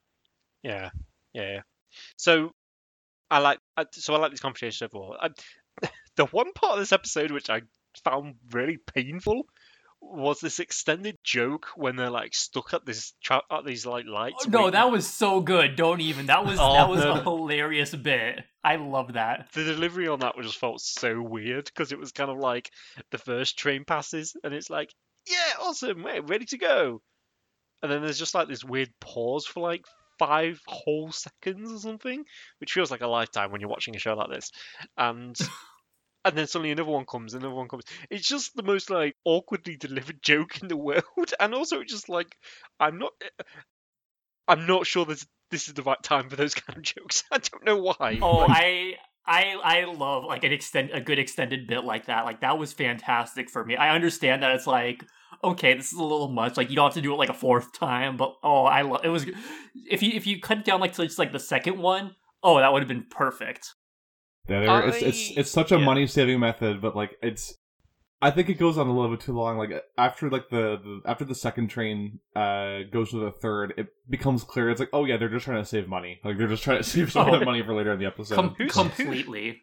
Who's in the car again? It is Shin Kido, or no, Shu Kido, not Shin. Joe's, his one brother he has, aka Jim. You have Davis, you have Cody, and you have TK. Okay, right, fine. I was gonna say like I feel like this was a method of like keeping Davis out of the action, so that this could be the other 2 kids episodes. But no, yeah. So Davis was in that car. That makes sense. But yeah, he looked like he was like he had the poop sweats like going on as he's waiting. He was just so stressed. He had to get to a bathroom. Yeah. Sorry to be crass, but he was going through it. While we're talking about cars, shout out to Gatamon for almost getting completely creamed by a car like earlier at the beginning of the episode. Like she just gets out and then like a car just whizzes straight past her, and it's like I thought they were gonna make a joke about how she almost got hit by a car and like she was still not used to traffic in the real world. Gatamon, it's like no joke at all, just like the most good thing you have 8 more lives. Yeah, exactly, that would be an easy joke. But no, nothing, not even in the dub. It's very strange. So very weird. Okay, can I make a somewhat not fully formed argument, but I kind of want to just throw this out there and see where it goes. Sure. Go for it. So the end scene here, where you have the 2 different confrontations with Cody and Cody and TK are out there fighting. I forget who they're fighting. Is it Marine Devimon? Yeah, Cody, TK, and Jim are in the hospital with, and then Shakuamon and Marine Devimon are duking it out outside. I was right. Okay, so they're fighting that, and then obviously you have the fight with Sophimon and Yole. Is Kari with Yole? I watched those episodes. Yeah, Kari's with Yole. She's just in the back. She doesn't want to get mixed up in it. Okay, cool. So they're fighting with Sophimon. They're fighting Lady Devimon. I feel like they could have picked one of these encounters to end with the whole Digimon like actually getting killed by like one of the Digimon. I feel like they could have just picked one of them and ran with it. But having them both do it makes the second one feel a bit less impactful. Even if Cody's freak out about it is pretty good. Like, I feel like having that moment first when you have like Sylphimon save Yole from Lady Devimon by just completely murking, Lady Devimon from existence, and then her just being like, "Whoa, what the hell?" And then like Kari being like, "Sylphimon just saved your life," and just like, and then like you have the moment where the scene ends with like Yole being like, she kind of gets over it fairly quickly, but then you cut to like have the same moment again, basically, but with Shakumon destroying Marine Devimon. Cody does not get over it quickly at all, and yeah, like you say, this is gonna stick with him for a bit. But I think that the earlier scene should have. I feel like the scene where like Sylphimon just destroys Lady Devimon shouldn't have happened, or like they should have done something else. Like, I don't know, have Matt's dad show up and like ram Lady Devimon with a car or something. I don't know. What? No, I'm joking. Not really, but like, sorry, I was just trying to think of something. You just want to celebrate Dude's Rock Day. Yeah, true. Any excuse for Matt's dad to show up. No, but like, I'm just thinking of like something else where that confrontation ends without Lady Devimon just being completely destroyed. Would have made you just want her to show up in future episodes, right? I wish it was someone else. All right. the Shakumon just the thing where Cody's Digimon destroys another Digimon, kills another Digimon, is very potent and good. And I feel like having Yolei's Digimon also destroy another Digimon, and then for her to just be kind of cool with it in the end, after an initial shock. Yeah, she got over it very quickly. I gotta say, I'm proud of her. Yeah, it undermines the Cody moment. I feel like, because I feel like if you have two instances of a Digimon being destroyed, you have Yole destroying. Let's just make it simple. Yole kills another Digimon basically, and Cody kills another Digimon. You have two instances there where it's kind of like if you had just had the one character, this is the first instance of one of the team killing another Digimon, and it's Cody, and that's potent. I feel like. So yeah, I don't know why. I kind of wished I was kind of watching that. I was thinking, it feels too much like the same thing just happened, but like having Cody react differently makes sense for his character. But I feel like it was just juxtaposed really strangely against Yolei's reaction. When I went in saying this wasn't entirely fully formed, I wasn't lying. but what do you two think about that?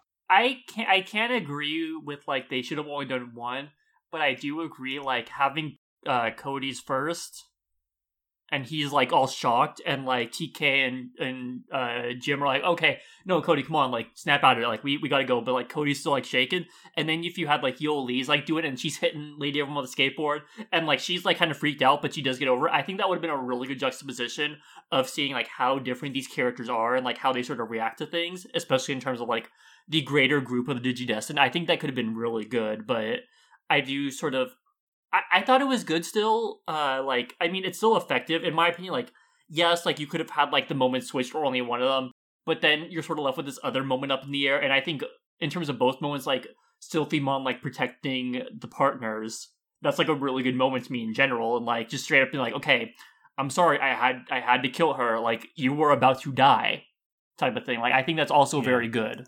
It's almost like it's impossible to read that moment and still be like, well, Sylphimon shouldn't have done that. It's presented in a very clear, like, the audience's takeaway is supposed to be, this was the right thing to do. Yeah. Oh, so completely. then to go back to Cody's struggle with this subject, and then present a situation, a very similar situation. In fact, even more impossible to argue with situation, because you literally have a whole hospital full of people. You have a little girl in a wheelchair there just to draw the point in. And Cody's reaction isn't exactly the same as Yolei's, and it just makes it feel like, well, no, we've just seen you tell us immediately that actually, in the right circumstances, this is justified at least, or fine or whatever. It was the right thing to do, and then you present an even more extreme version of that, and you have the characters still be sort of traumatized by it. I'm not saying you can't do that, but I feel like having those moments back to back. It's mixed messaging, I suppose. It's like, what is the show trying to tell me? and I kind of just come away with it saying the show's not actually trying to tell us anything at all. It's just trying to bring back this topic for Cody to have as a character theme, but like there's no. Cody's morality is kind of weird because he's like, there's no meat to it. We shouldn't have killed it. It's like, bro, giant squid Satan was about to just murder you. Two friends. He's about to murder a wheelchair using individual. Like, you're really not gonna. Yeah, like you're really gonna get like preachy about this. Yeah, like especially like Cody, like I think it's what was it last episode? He goes into stuff with his grandpa about how like his dad like threw himself in the line of service. It's like, Cody, out of anyone, you should understand this the best. Yeah, I feel like it would have been a thing of like Cody having to make that decision, and the fact that he's thinking about his dad again and so on is his moment of reconciliation where he's the one to pull the trigger per se, and like, you know, TK is already sort of down with that anyway because of his experience from the original series. So like, yeah, sure, maybe even do it as a moment of like, you know, I'm trying to think, like, have Yole struggle with that a bit because she's not really thought about it or so on. So it takes a moment, maybe until the last minute, for like Sylphimon to be able to attack to that degree because Yole's heart's not right in it necessarily until she's like in mortal peril. And then meanwhile, you could reflect that with Cody being like, you know, he can't quite pull himself to do it until, you know, it's like the last minute and he realizes the peril and he realizes the parallels between like what his father did and, you know, the price to pay and so on. Like, or even the fact that, like, Cody says a freaking idiot. Why would you give your life for a politician of all people? Well, it's propaganda. Yeah. That whole sequence is propaganda, man. I'm telling you, it's part of the fake Yoli psyop. I'm just picturing Cody's dad throwing himself in front of Shinzo Abe and getting like plugged full of holes. I've got bad news for you, Hiroki. That's someone's job. 46. I don't know how to do the meme for. He's also no longer the prime minister. So it's there's some other guy who also seems terrible. So anyway, I think they. God, you could have even had a parallel for like Cody's literally there, stood in like the destroyed wall of this hospital building, like Marine Devimon's in his face. Like, he's essentially in the line of fire if Shakumon decides to like try and blast a hole through Marine Devimon or whatever. Like, yeah, you literally could have ran those parallels straight into the fucking ground, but the show doesn't do completely. It. Yeah, just sorry, I just got more thought about that in my head. Just then I was just kind of like, God, it's just once again we come back to I know writers who use text and they're all cowards. I know writers who use context and they're all cowards. I feel like that's what. Yeah. No, it's just text. It's just you take the text and it's catch all. I know writers who use text and they're all cowards. I thought you were quoting like the original joke, and I was like, oh no. I did for the last episode, but in terms of this stuff, it's literally just the text.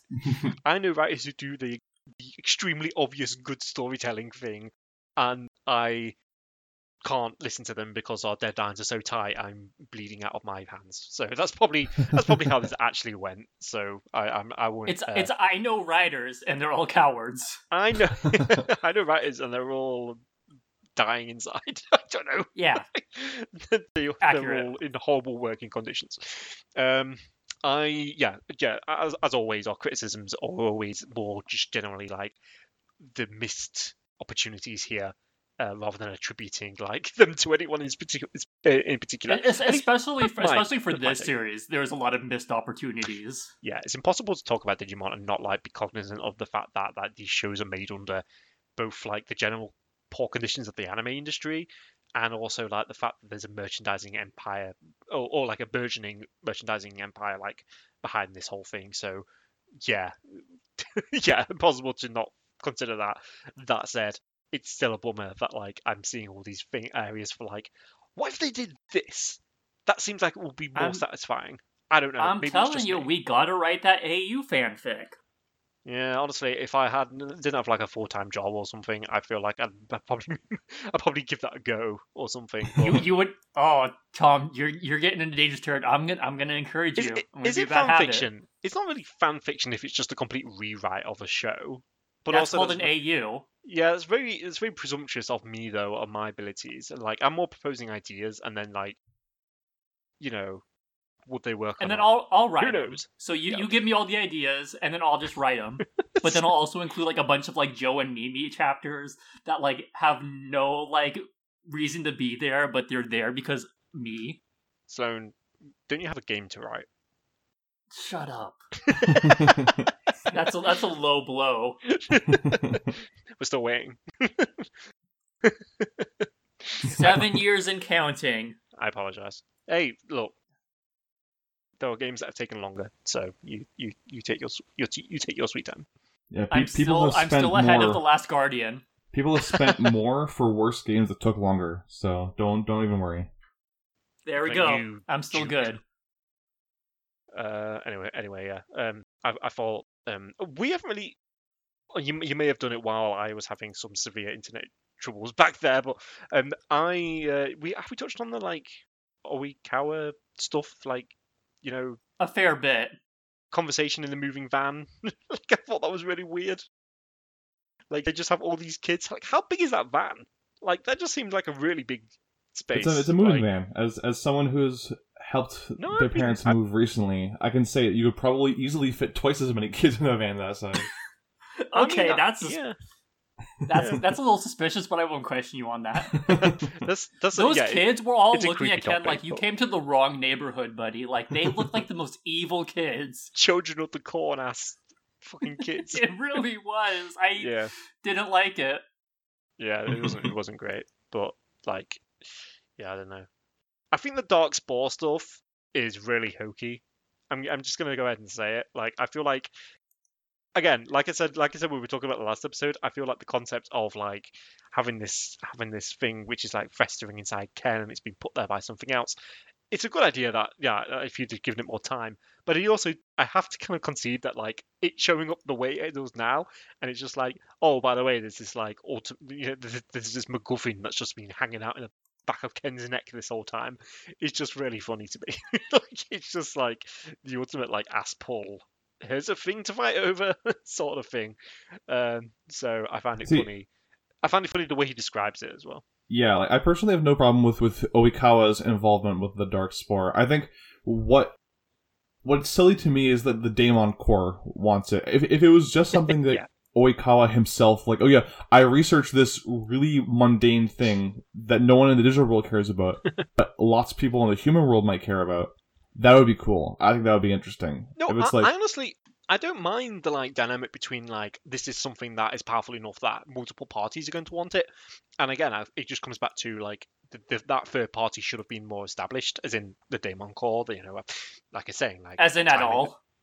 time into the Dark Ocean or something. Like, great. Well, anyway, the thing is that I just find it funny that like yeah, we're fighting over this like vague like Infinity Stone basically. Like he's got an Infinity Stone in the back of his neck. That's essentially what's happening right now. He's got a mystery stone in the back of his neck. there you go. I guess what bugs me is that like it never really explains why the Daemon Core wants this, because like Oikawa wants it for reasons that'll be explained later, and he's able to rope the kids into his plan because he has like proof positive that yeah, this will improve your lives if you have this. Like it'll make you the superstar you've always wanted to be. But it feels like he's just trying to tell you this is something like vaguely powerful and it will make the bad guys better at being bad guys. I feel like that's just what we're being told to believe implicitly by the very nature of the thing. I don't know. Maybe I'm just being too generous, or not generous enough to the show. I don't know which. Yeah, I just think that like I like Oikawa's involvement before. It just feels like because Oikawa is a seed that's been planted for several episodes now. Like we said earlier, yeah. As early as like episode 25, I think he sent that email to Ken talking about foreshadowing both the Dark Spore and his plan. But the Daemon Core just shows up out of nowhere and is like, oh yeah, we also want this thing. Yeah, I feel like it's funny you bring up the email because like I feel like that should have been the beginning of like a more gradual introduction of the character rather than just like popping up later. But yeah, we've said this before. Like we've already spoken about the pacing of these like reveals and the mystery or whatever just being not really there. but Yeah. but yeah, okay, yeah. Oikawa, I've got no major complaints about it, other than the general overhanging stuff we've already mentioned. I just find the Darkspawn to be really funny. It's like we have a MacGuffin now. It's sort of, I don't know. We haven't really had that in the show yet to the extent, like we've had like the crests and that kind of thing. But like if you think about things that the characters are going after, it's kind of like usually just like a villain, or it's something like there was like the eighth child, but that's like a person, and as it turns out, it happened to be Kari as well. So it's even more of an actual threatening thing. So for them to just have this like MacGuffin that the villains are fighting over now, even if it is something that is stuck in the back of Ken's head, it's kind of, I don't know. It's just kind of not lazy, but it's kind of fairly generic, I suppose, is the thing I'm looking for. The talk about scanning Ken like a box of cereal just makes me think of that one like meme where the woman got like a barcode tattoo just for fun, and she had it scanned at a supermarket, and it turned out to be like a barcode for like Flamin' Hot Cheetos or something. Oh, that's awesome. Oh yeah, that sounds all right. It could have been worse. It could have been like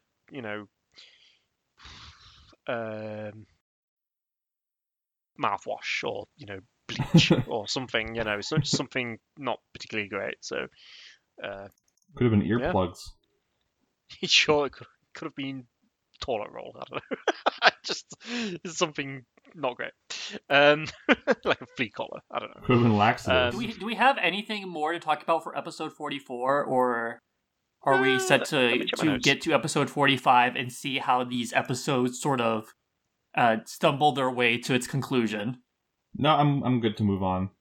Okay. Before we do, give me 2 seconds to pull up the summary, because this episode coming up is it's more like an extended fight scene, I would say, bar the ending. It's an extended confusion scene. Yes, also that. So there's a fair bit going on. But yeah, okay, let's get into it then. Let's talk about episode 45, The Dark Gate, which is something you'll see at the end of the episode. So the episode basically picks up immediately from where the last one left off, with Daemon has caught up with Oikawa, who has Ken in the back of the van with all these kids. In the Venga bus. In the Venga bus, yep. Oh, jeez. That's the break music this week, except I don't want to get sued. Just use like an 8-bit cover or something. Yeah, he's in the Fortnite battle bus with Ken and all these kids. Make sure to thank the driver before you drop. Yeah, thank the driver. Yeah, I wanna pay Jameson Price to say where we dropping boys now. Well, Tom goes over this episode. I'm going to look at Cameo real quick. Okay, right. Let's you do that, but yeah, let's get this over. Sorry. So Daemon's basically like, get out of the van, and then Kari gets out, and they have a bit of a chat, a bit of a good old villain back and forth, as is always fun to do. Meanwhile, Cody and TK are all back in. They're on their way back from the hospital after Cody's traumatic incident, and Cody's still pretty shook up about it. But they've been told to get their ass to Heighton View Terrace, where Davis and Vimon are basically like surveying the scene where Oikawa and Daemon are, chatting. So, and then Kari and Yurei are also on the way as well, having received the same message from Davis to get their asses to Heighton View Terrace. So, Oikawa is, he's probably not too fussed about Daemon's demands, because Daemon obviously wants Ken, he wants the Darkspawn, but he has already transferred the Darkspawn, or copies of it rather, to all these other kids. So he's pretty okay with that, as long as he can still get his hands on the Darkspawn. So he's willing to hand over Ken. However, as our Kenimon goes to do so, Ken and Vimon basically tackle him, and Wormmon's there as well. He came along with Davis, and he manages to string them up. They all digivolve straight away, very quickly after they digivolve into Paildramon, DNA digivolve, and Daemon's he's a pretty big threat, so he's giving them some trouble. So Daemon grows massive. He's like, well, okay, if you're going to attack me, then I'm just going to get massive. So he grows to about 60 foot tall.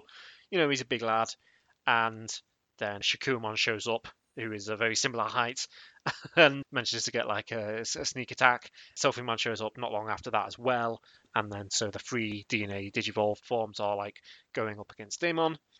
Daemon basically is useless. You know, it's not useless. Sorry, their attacks are useless against Daemon. He is very resilient per se, which basically encourages Paeudramon to become Imperial Dramon and give it some more oomph. But again, Daemon can kind of just keep brushing off their attacks and so on. So Daemon then also reveals that he can just like travel freely between the digital world and the real world, which apparently is a thing he can do. That's how he got here in the first place and brought all these lackeys with him. Good to know. So they tried sending him back to the digital world anyway, but it doesn't quite work. So you know they managed to open a gate, but it's kind of like, well, this will be pointless anyway because he can just come straight back. So then they have the idea of, oh shit, what if we sent him to the Dark Ocean? And then they're like, well, we don't know how to do that. I just kind of got dragged there previously, and Kari's saying this, but then Ken's like, well, actually, maybe I can do it. I have a feeling I can probably do it, but things might get weird. So they're using his Dark Digivice or whatever to try and like open up a gate to the Dark Ocean, and Daemon's kind of like, haha, you stupid children, you don't know what the hell you're doing. Turns out they do know what the hell they're doing, and after a lot of encouragement from Davis to help Ken get through like the traumatic process of opening a gate to the Dark Ocean, they managed to do just that and send Daemon flying into the Dark Ocean, where he presumably can never return. Bom, bom, bom. And yeah, so that's kind of like, it's a victory for them, but then Oikawa is kind of like, okay, well, they're just like high-fiving and shit. I'm going to get the fuck out of here. So he does so. And yeah, so he's on the run again. He's got all these kids who are being returned to their parents, but they've all got the dark spore in them. So, you know, that's not good. And Ken's able to return home. And his parents are like, okay, you've been socializing too much now. We're pissed. And then everyone else goes home, but one by one. And Ken introduces Wormmon to his parents. And that's where the episode ends. I gotta say, shout out to Derek Stephen Prince in this episode, because those were some painful screams. I was wincing. Yes, he does.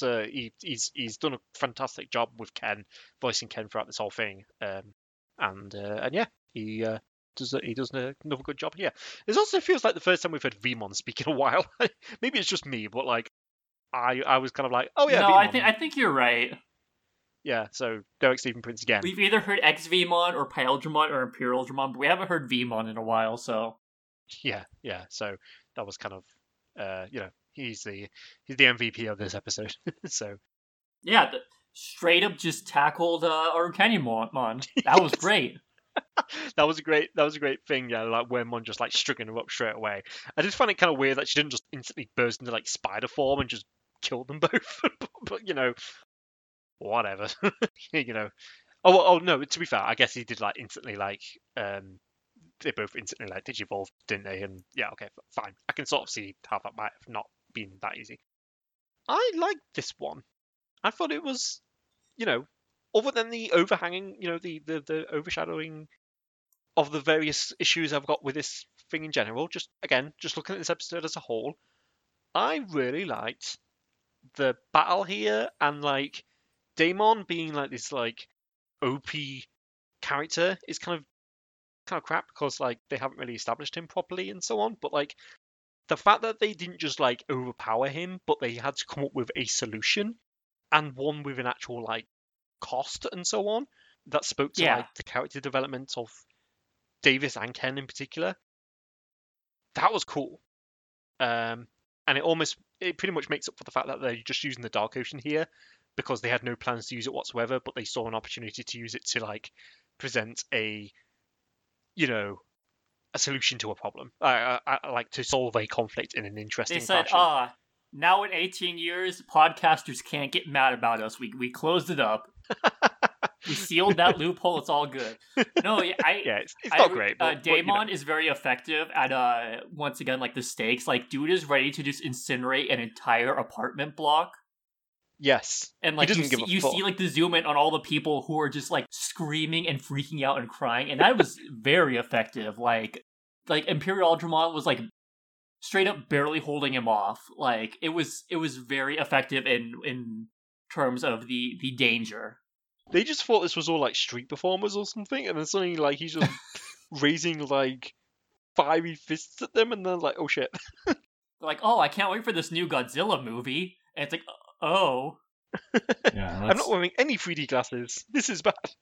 Far enough for Daemon. I think this is the last time in English canon that he'll be known as Daemon before he gets a localization change to the much, much worse Creepymon.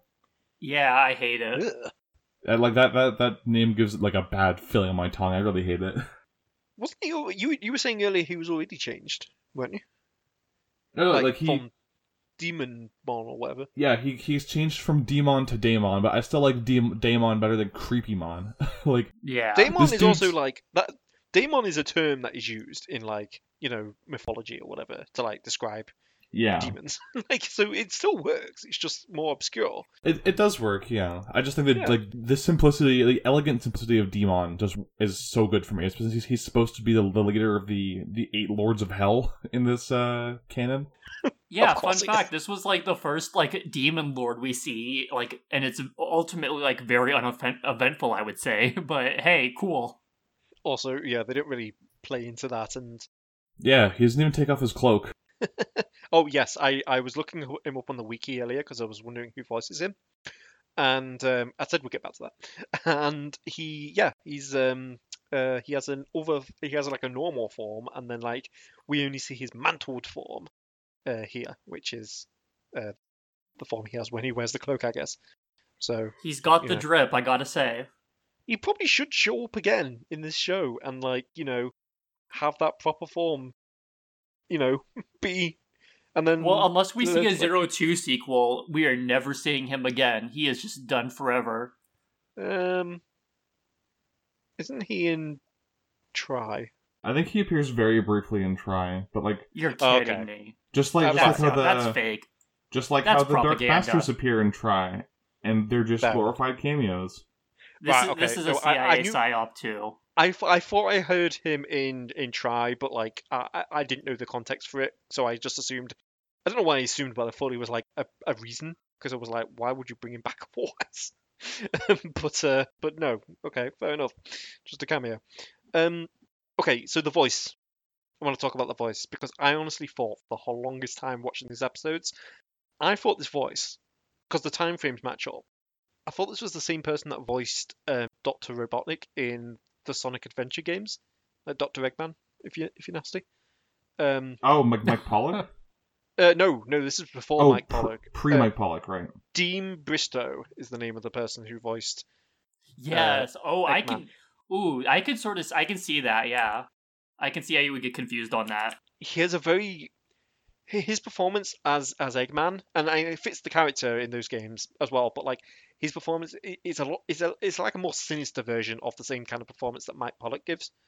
It's a bit more like, yeah. I'm trying for some good examples, and it's like, there's the scene where like Tails he's saying to it basically tricks Tails into telling him that Tails has like the 4th Chaos Emerald or whatever. It's like because you just told me, fox boy, or something like that. I thought you were gonna bring up the one from Sonic Adventure where he says, "Now go before I make a mincemeat out of you" to Tails, and it's like super like edgy and like dangerous for a Sonic game. I'm just freaking thinking of Daemon doing the Snapcube Moon speech. Thanks, Tom. Oh no, that's. I'm here to make a public announcement. Yukio Oikawa is a bitch ass mother. Perfect. Oikawa pissed on my wife. He took his Tommy Wiseau friggin' dick out and he pissed on my friggin' wife. I've come to make an announcement. So good.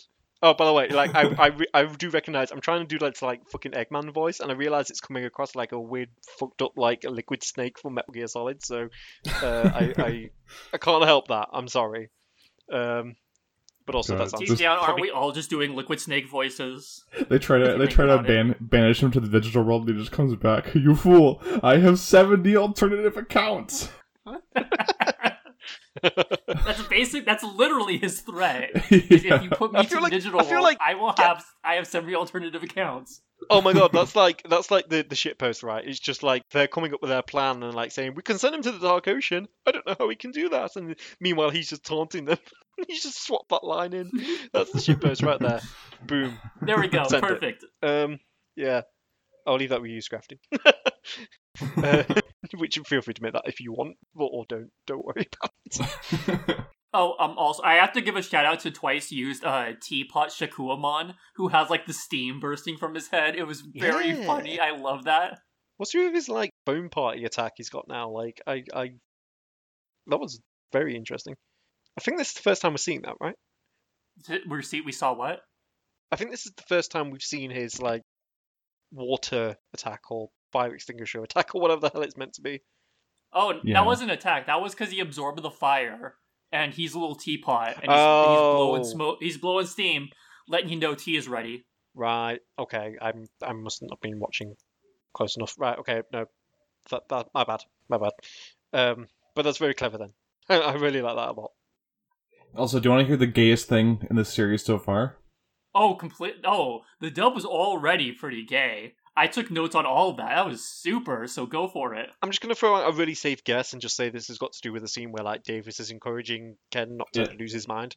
It absolutely does, but not just that. But so after that scene happens in the sub, Okay. His speech is about like, not losing yourself to the darkness, and I know you have that light within you and whatever.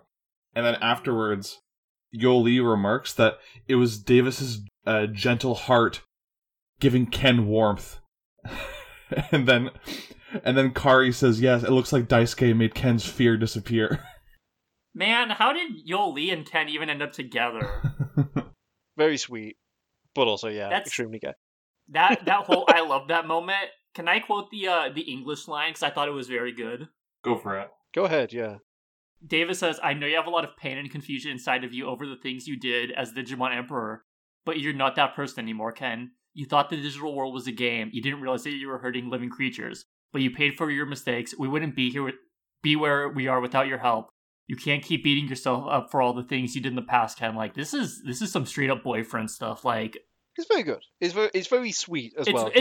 It's even at like a face value, even like not like just messing joking, be like, haha, they're gay. Like, first of all, straight up they are, but like it's such a good like Davis line in relation to Ken and like how their development has really occurred simultaneously and like in parallel to each other. Yeah, it's good. Yeah, it's really good. Or at least like, I don't know if I call it development for Davis, but it's like a nice reflection of like who that character is, or unerring. Like he is. I mean, at least in the dub, 100%. he developed from being like a toxic masculine like man child to like, hey, I can show emotions now other than like anger and jealousy, and I'll be okay with it. So he's trying. He's bad at making friends, but like once he feels more secure about it, I guess he kind of, he lets his normal flag fly, I guess is the best way to put it. It's a really sweet scene. I really liked it. I thought it had very good again, you mentioned it already a few times now, but like Derek Stephen Prince just like doing some good anime cries there. So very good shit there. Yeah, I feel bad for his voice after that session because that like yikes. Yeah, well, it's that's what they're trained to do, I guess. Even so, like, I just love anything. It's one of my favorite tropes is when you have like this sort of thing where they're basically like banishing someone to like another realm or whatever. It reminds me a lot of like, okay,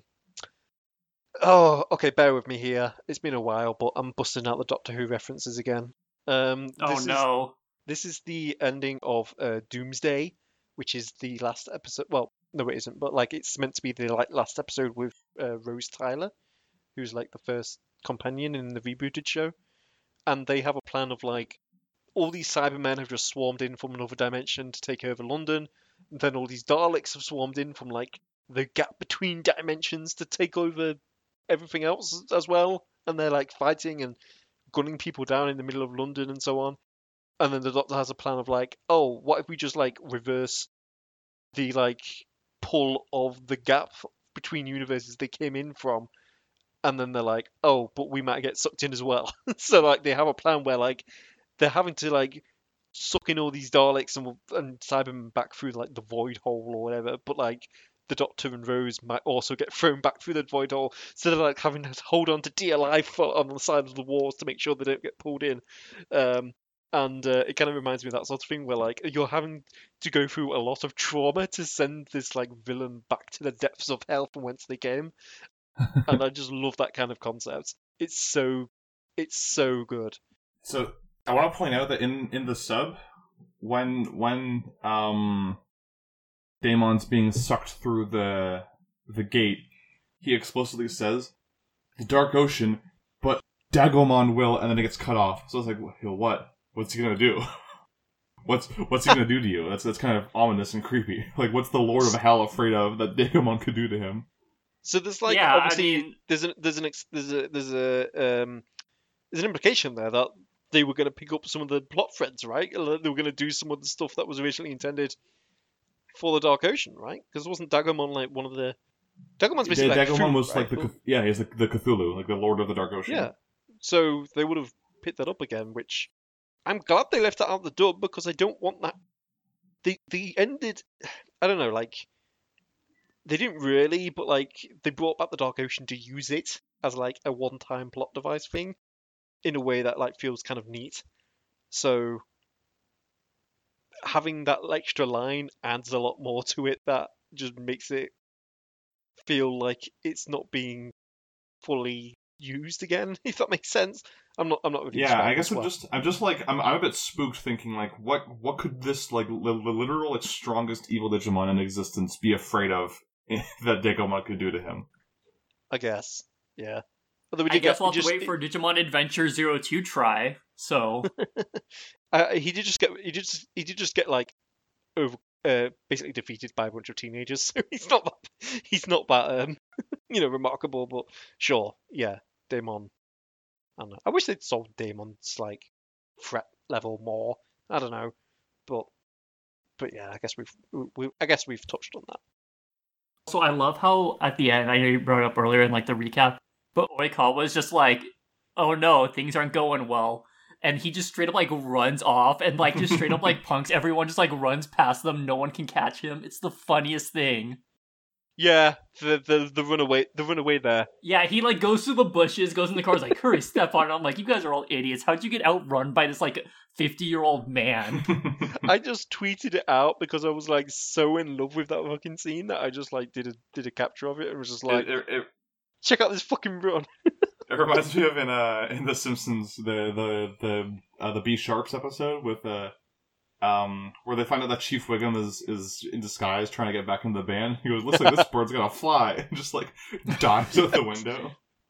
Yeah, it's a good sprint. Props him for doing that because I was just like, how the fuck is he gonna get out of there? And I thought it was gonna be like Mummimon and Arakennimon like pick him up in the van or whatever, or like they've somehow brought their idiot mobile into the real world and them that. But no, he just runs away.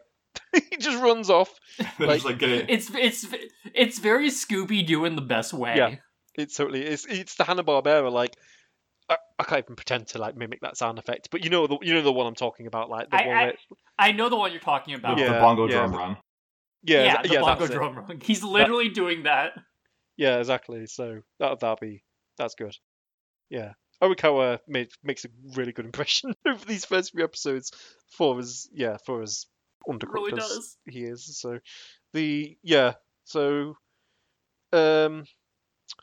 the ending here is kind of interesting because I honestly felt like I remember there being like a direct link between like this scene here, which I do remember, like Daemon fighting the kids at nighttime in Heights and View Terrace. I thought there was like that just basically led directly into the very sort of climax of the show, the fight with you know who, I guess, and it doesn't. They go home and like do other shit. So that kind of surprised me, but I guess that means we've got more to look forward to. Yeah. So I genuinely don't remember how this show like progresses from this point forward, other than where it's leading. And I don't mean the epilogue. I just mean like the final fight and the ramifications after all the end of that. So I'm really looking forward to that. That genuinely, because this, not because this is good, but because it's unpredictable. I suppose is the thing. Yeah. We don't know where we're going from here on out. It's just all a wild roller coaster ride. I can't wait. Yeah. Also, all the Dark Spores kids just straight up have like Agent 47 barcodes on them. That's like very funny to me. Like how do their parents be like, hey, like what? Hey Jimmy, why do you have this barcode on you? Oh, no reason. Tommy Wiseau gave it to me. That's funny. Tommy Wiseau gave it. Ah, no. I'm just trying to think of. I did not scan them. I did not. Ship it. Good evening, 47. Your target is. No, I can't do the fucking joke. Let's just wrap this up. Davis Motomiya. Yeah, the Davis Motomiya. Why not? Or Daemon. I think this is the part of the episode last time when I randomly started talking about Yogi Bear. So you can probably tell where my mind's at right now. So I might just I think that's me done for this set of episodes. Unless anyone else Last has anything note, else. I can't believe Jun Motomiya and Mimi Tajikawa are sisters-in-law now. Really wild. Oh yes, there was that. I was going to bring that up. She's into gym now. I decided against bringing up. You already knew I was going to cause chaos. I was going to cause problems on purpose. I didn't even think of that. I just every single time like June gets brought up in this show, I'm just kind of like. She's kind of the worst and also the best. I like how she's just like, he saved someone else, and she was just like standing there like about to die, like be like, hey Matt, I'm about to die, please save me. And Matt's just like, oh hey Sora, do you need saving? I feel like this show thinks it has way more capital than it does to like have an idiot ditzy girl character in it, because like, yeah, okay, you did Mimi and that was great, and you've got other good female characters like Kari and Yurele and so on, but like, okay, A, Sora, and B, like, that still doesn't mean you can just do like a really stereotypical, like, almost like Valley Girl style, like, I'm only interested in boys and auto boys. Like, it doesn't really afford you that. Not interested in boys, I'm interested in men. Well, that's what she said. Yeah, she's. I mean, yeah, she's only into older boys now because Matt's a baby child because he didn't save her life. Yeah, because he's interested in a girl he actually knows and didn't like. He's interested in a cardboard cutout. Didn't leave abandoned on the road that one time. So, yeah. Jim would treat her better. Yeah, he would. He would. Jim respects his drink, or Jim drinks his respect women juice. He also respects his respect women juice. Really don't like that phrase. You read? No, I don't like that at all. That's not cool. Which one? No, the women respect juice. That doesn't sit well The respect with me. women juice? That's been... Buddy, that's been a meme for a while. I know, I've seen it around, but I've not had a venue to like express how much that really fucking creeps me out. I'm not saying you creep me out. I'm saying that phrase creeps me out. I don't know why. Anyway, sorry. Okay. That's my hot take. I think that's it for these episodes. That was a lot. It was a lot. That was plenty to talk about. I am surprised we made it and we survived because it really went off the rails by the time Let Me Try and Open the Dark Ocean Gate came in. Yeah.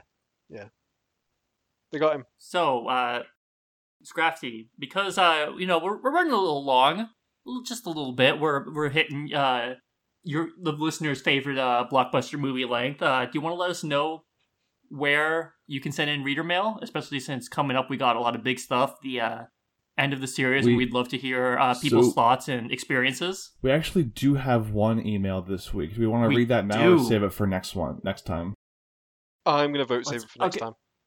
I'm going to save it for next time, and I'm very sorry, listener, only because we're at 2 hours and 18 minutes. It's pretty long.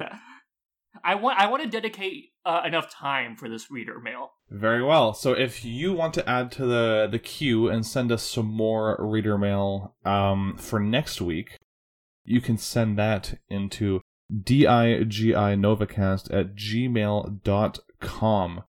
That's DIGI novacast@gmail.com. So we love hearing mail. It's one of our favorite parts of doing it. Unfortunately, we didn't quite have the time to do it this week since we're a bit pressed for time. But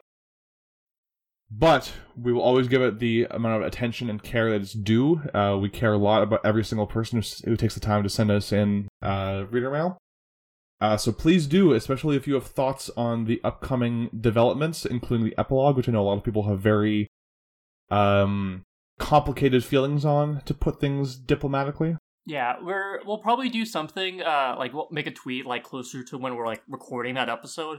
But we got some last time with Adventure. I would love to hear people's thoughts and experiences and like whatnot with 02.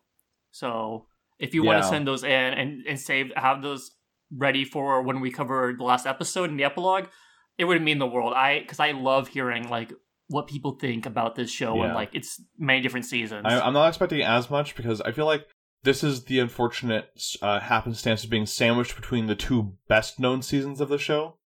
Yes. Like season 1 is the one that everyone grew up with. Season 3 is the best one that still holds up really well today. Season 2 is kind of the one that people only have vague half memories of. Yeah. Mm-hmm. So, with that said, Scrafty, do you want to give us a quick clue of what you've been up to lately? For sure. And where we can find you? You can find me on Twitter at ScraftyDevil. Haven't done so much since last time we podcasted.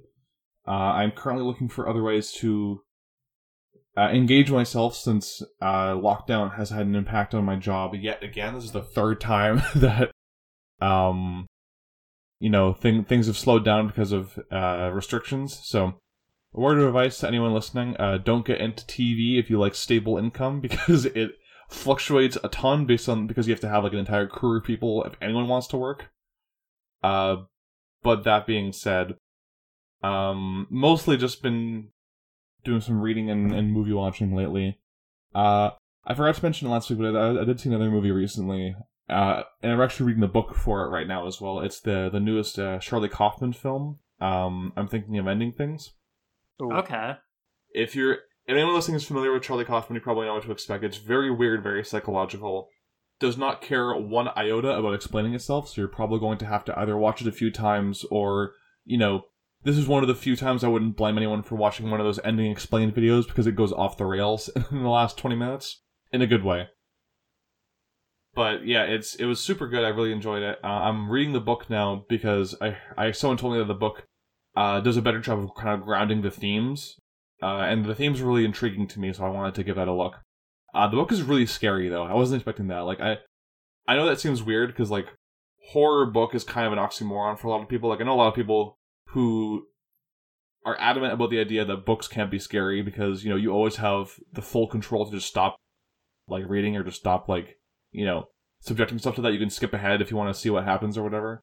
I feel like this book is really good at being kind of gradually, like, just a gradual ramp up to really scary moments that kind of come out of nowhere and take you by surprise. So it's very excellent for that. The movie itself is not scary at all. It's just the book that has these moments in it. The movie is more kind of melancholy, like takes those moments that are terrifying and anxiety-inducing in the book and kind of turns them into sad, like, baffling moments instead. And I think that works for what the movie's going for, but I am glad for that slight tone shake-up in the book as well. It's made for some good stuff. Other than that, the only thing I really have to say is I was on my No More Heroes racket for a while last year, trying to convince everyone who wasn't into it to finally give it a chance, especially since No More Heroes 3 is confirmed to be coming out this August. Now you have a great chance if you are someone who loves physical media and owning physical media, because as of time of recording, both of the first two No More Heroes games are being given physical releases on Switch via limited run games this coming weekend. I think they'll be up for pre-order for a full month, so you have lots of time to debate over whether or not you want it.